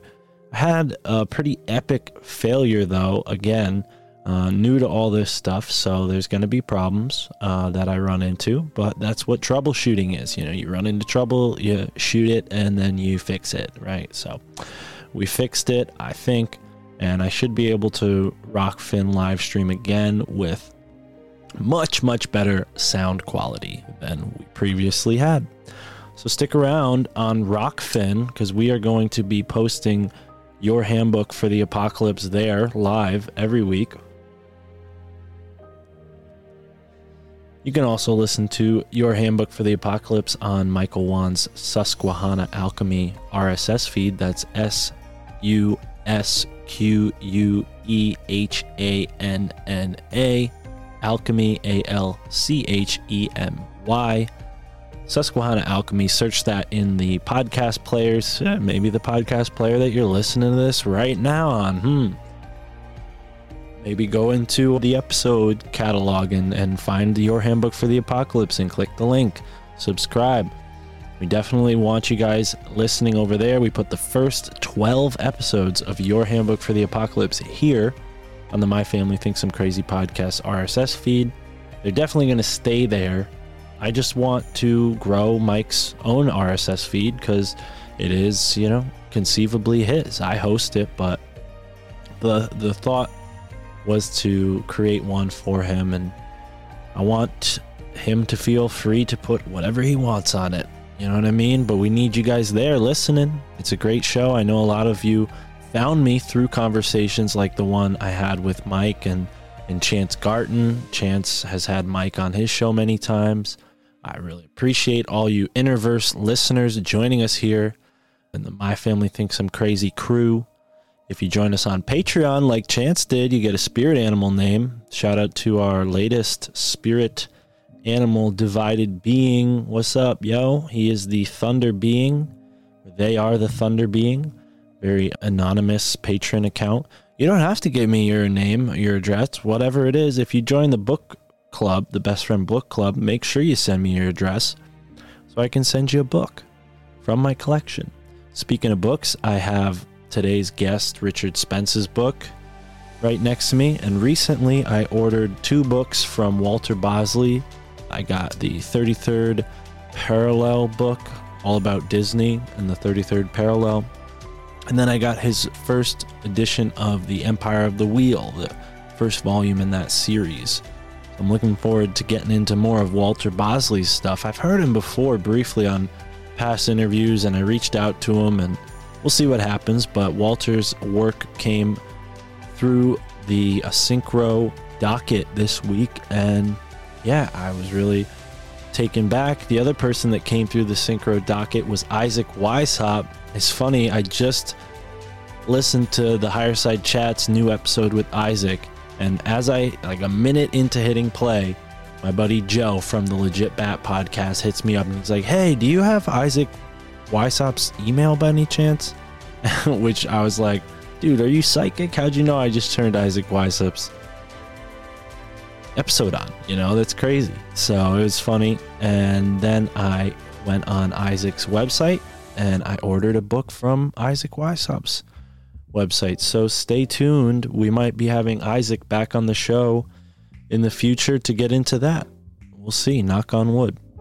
But either way, folks, this has been an extended intro here, or outro, sorry. An extended outro, unedited, uncut. I hope you enjoyed today's conversation. We got a lot of cool stuff on the Patreon. If you didn't know, we release every episode early on the Patreon, at least a week early, as soon as I can. Doesn't always work out that way, but it's always at least 3 to 5 days sooner than it comes out on the free feed. I also put bonus content there, bonus episodes that you won't find anywhere else, such as the Library of the Mystagogue. We also have the full scene Synchro Mystic exploration of the ever-expanding Now. If you've heard that show before in this RSS feed, you might have only heard half of it. You got to sign up to the Patreon to hear the full interview, and there's a lot that we left out, trying to encourage a value for value model here, but it looks like we got some sponsors, folks. That's right. And I will be reading those sponsors in the outros. I think that's the best move. I think the people who listen to the show, who care about the show, are going to stick around for the whole outro. And I think if you guys, understood where I'm at in life and why I need the money to keep this thing going, then you would sign up on the Patreon, because the more patron subscribers we get, the more I'm able to do this show without relying on something like a sponsor. If Patreon's not your thing, we have Ko-fi, Ko-fi.com. I just set up a Ko-fi. And what's cool about that is we'll be able to sell a lot of art. And I think I'll even start selling some of my jewelry there. So check out Mystic Mark's jewelry. That's right. I spent many years of my life making crystal artwork. And I still have a fair amount of wraps that just kind of collect dust. So I'm going to polish them all off, take nice shiny pictures of them, and post them on our new website. We also have a Gumroad. If you're a podcaster, you want to start a podcast, maybe you're a new podcaster, you want to polish up your skills, you want to increase your downloads, you want to get out there, you want to get more traction, go over to altmediaunited.com. If you're not already a part of it, hit me up. You're more than welcome to join our cooperative. If you don't have a podcast yet, still hit me up. I just started a new company, we'll call it Alt Media United Productions, separate from the Alt Media United Cooperative, where for a monthly fee, you can take a series of courses, which entails, me basically helping you get all the tools and skills you need to do exactly what I've done. We've almost hit 200,000 downloads in less than a year. So, I'm not saying I'm a pro by any means, but I definitely think I have a good head for what's going on and what people should or shouldn't do, how to do it, and there's a lot of benefits from working with us. So if that sounds of interest, go over to altmediaunited.com, scroll down to the bottom of the page, and you can see either the Gumroad or the Patreon accounts there. And that's a great way to get in touch with me in a professional way and learn how to do something like podcasting or even just content creating. It doesn't just have to be a conspiracy podcast. Maybe you want to do a travel podcast, a cooking podcast. It definitely applies to all sorts of different genres, categories, and pursuits. That being said, folks, this has been an extended outro for the My Family Thinks I'm Crazy podcast, episode 112 with Richard Spence, author of Secret Agent 666, and many, many other books. Thank you for tuning in. Thank you for showing us some love on Patreon. Shout out to all our patrons. Shout out to the Telegram community, the Instagram community, all of the folks, the fine, fine folks who hit me up on Instagram. Shout out to you. And with that, folks, have a great moment wherever you are in the now.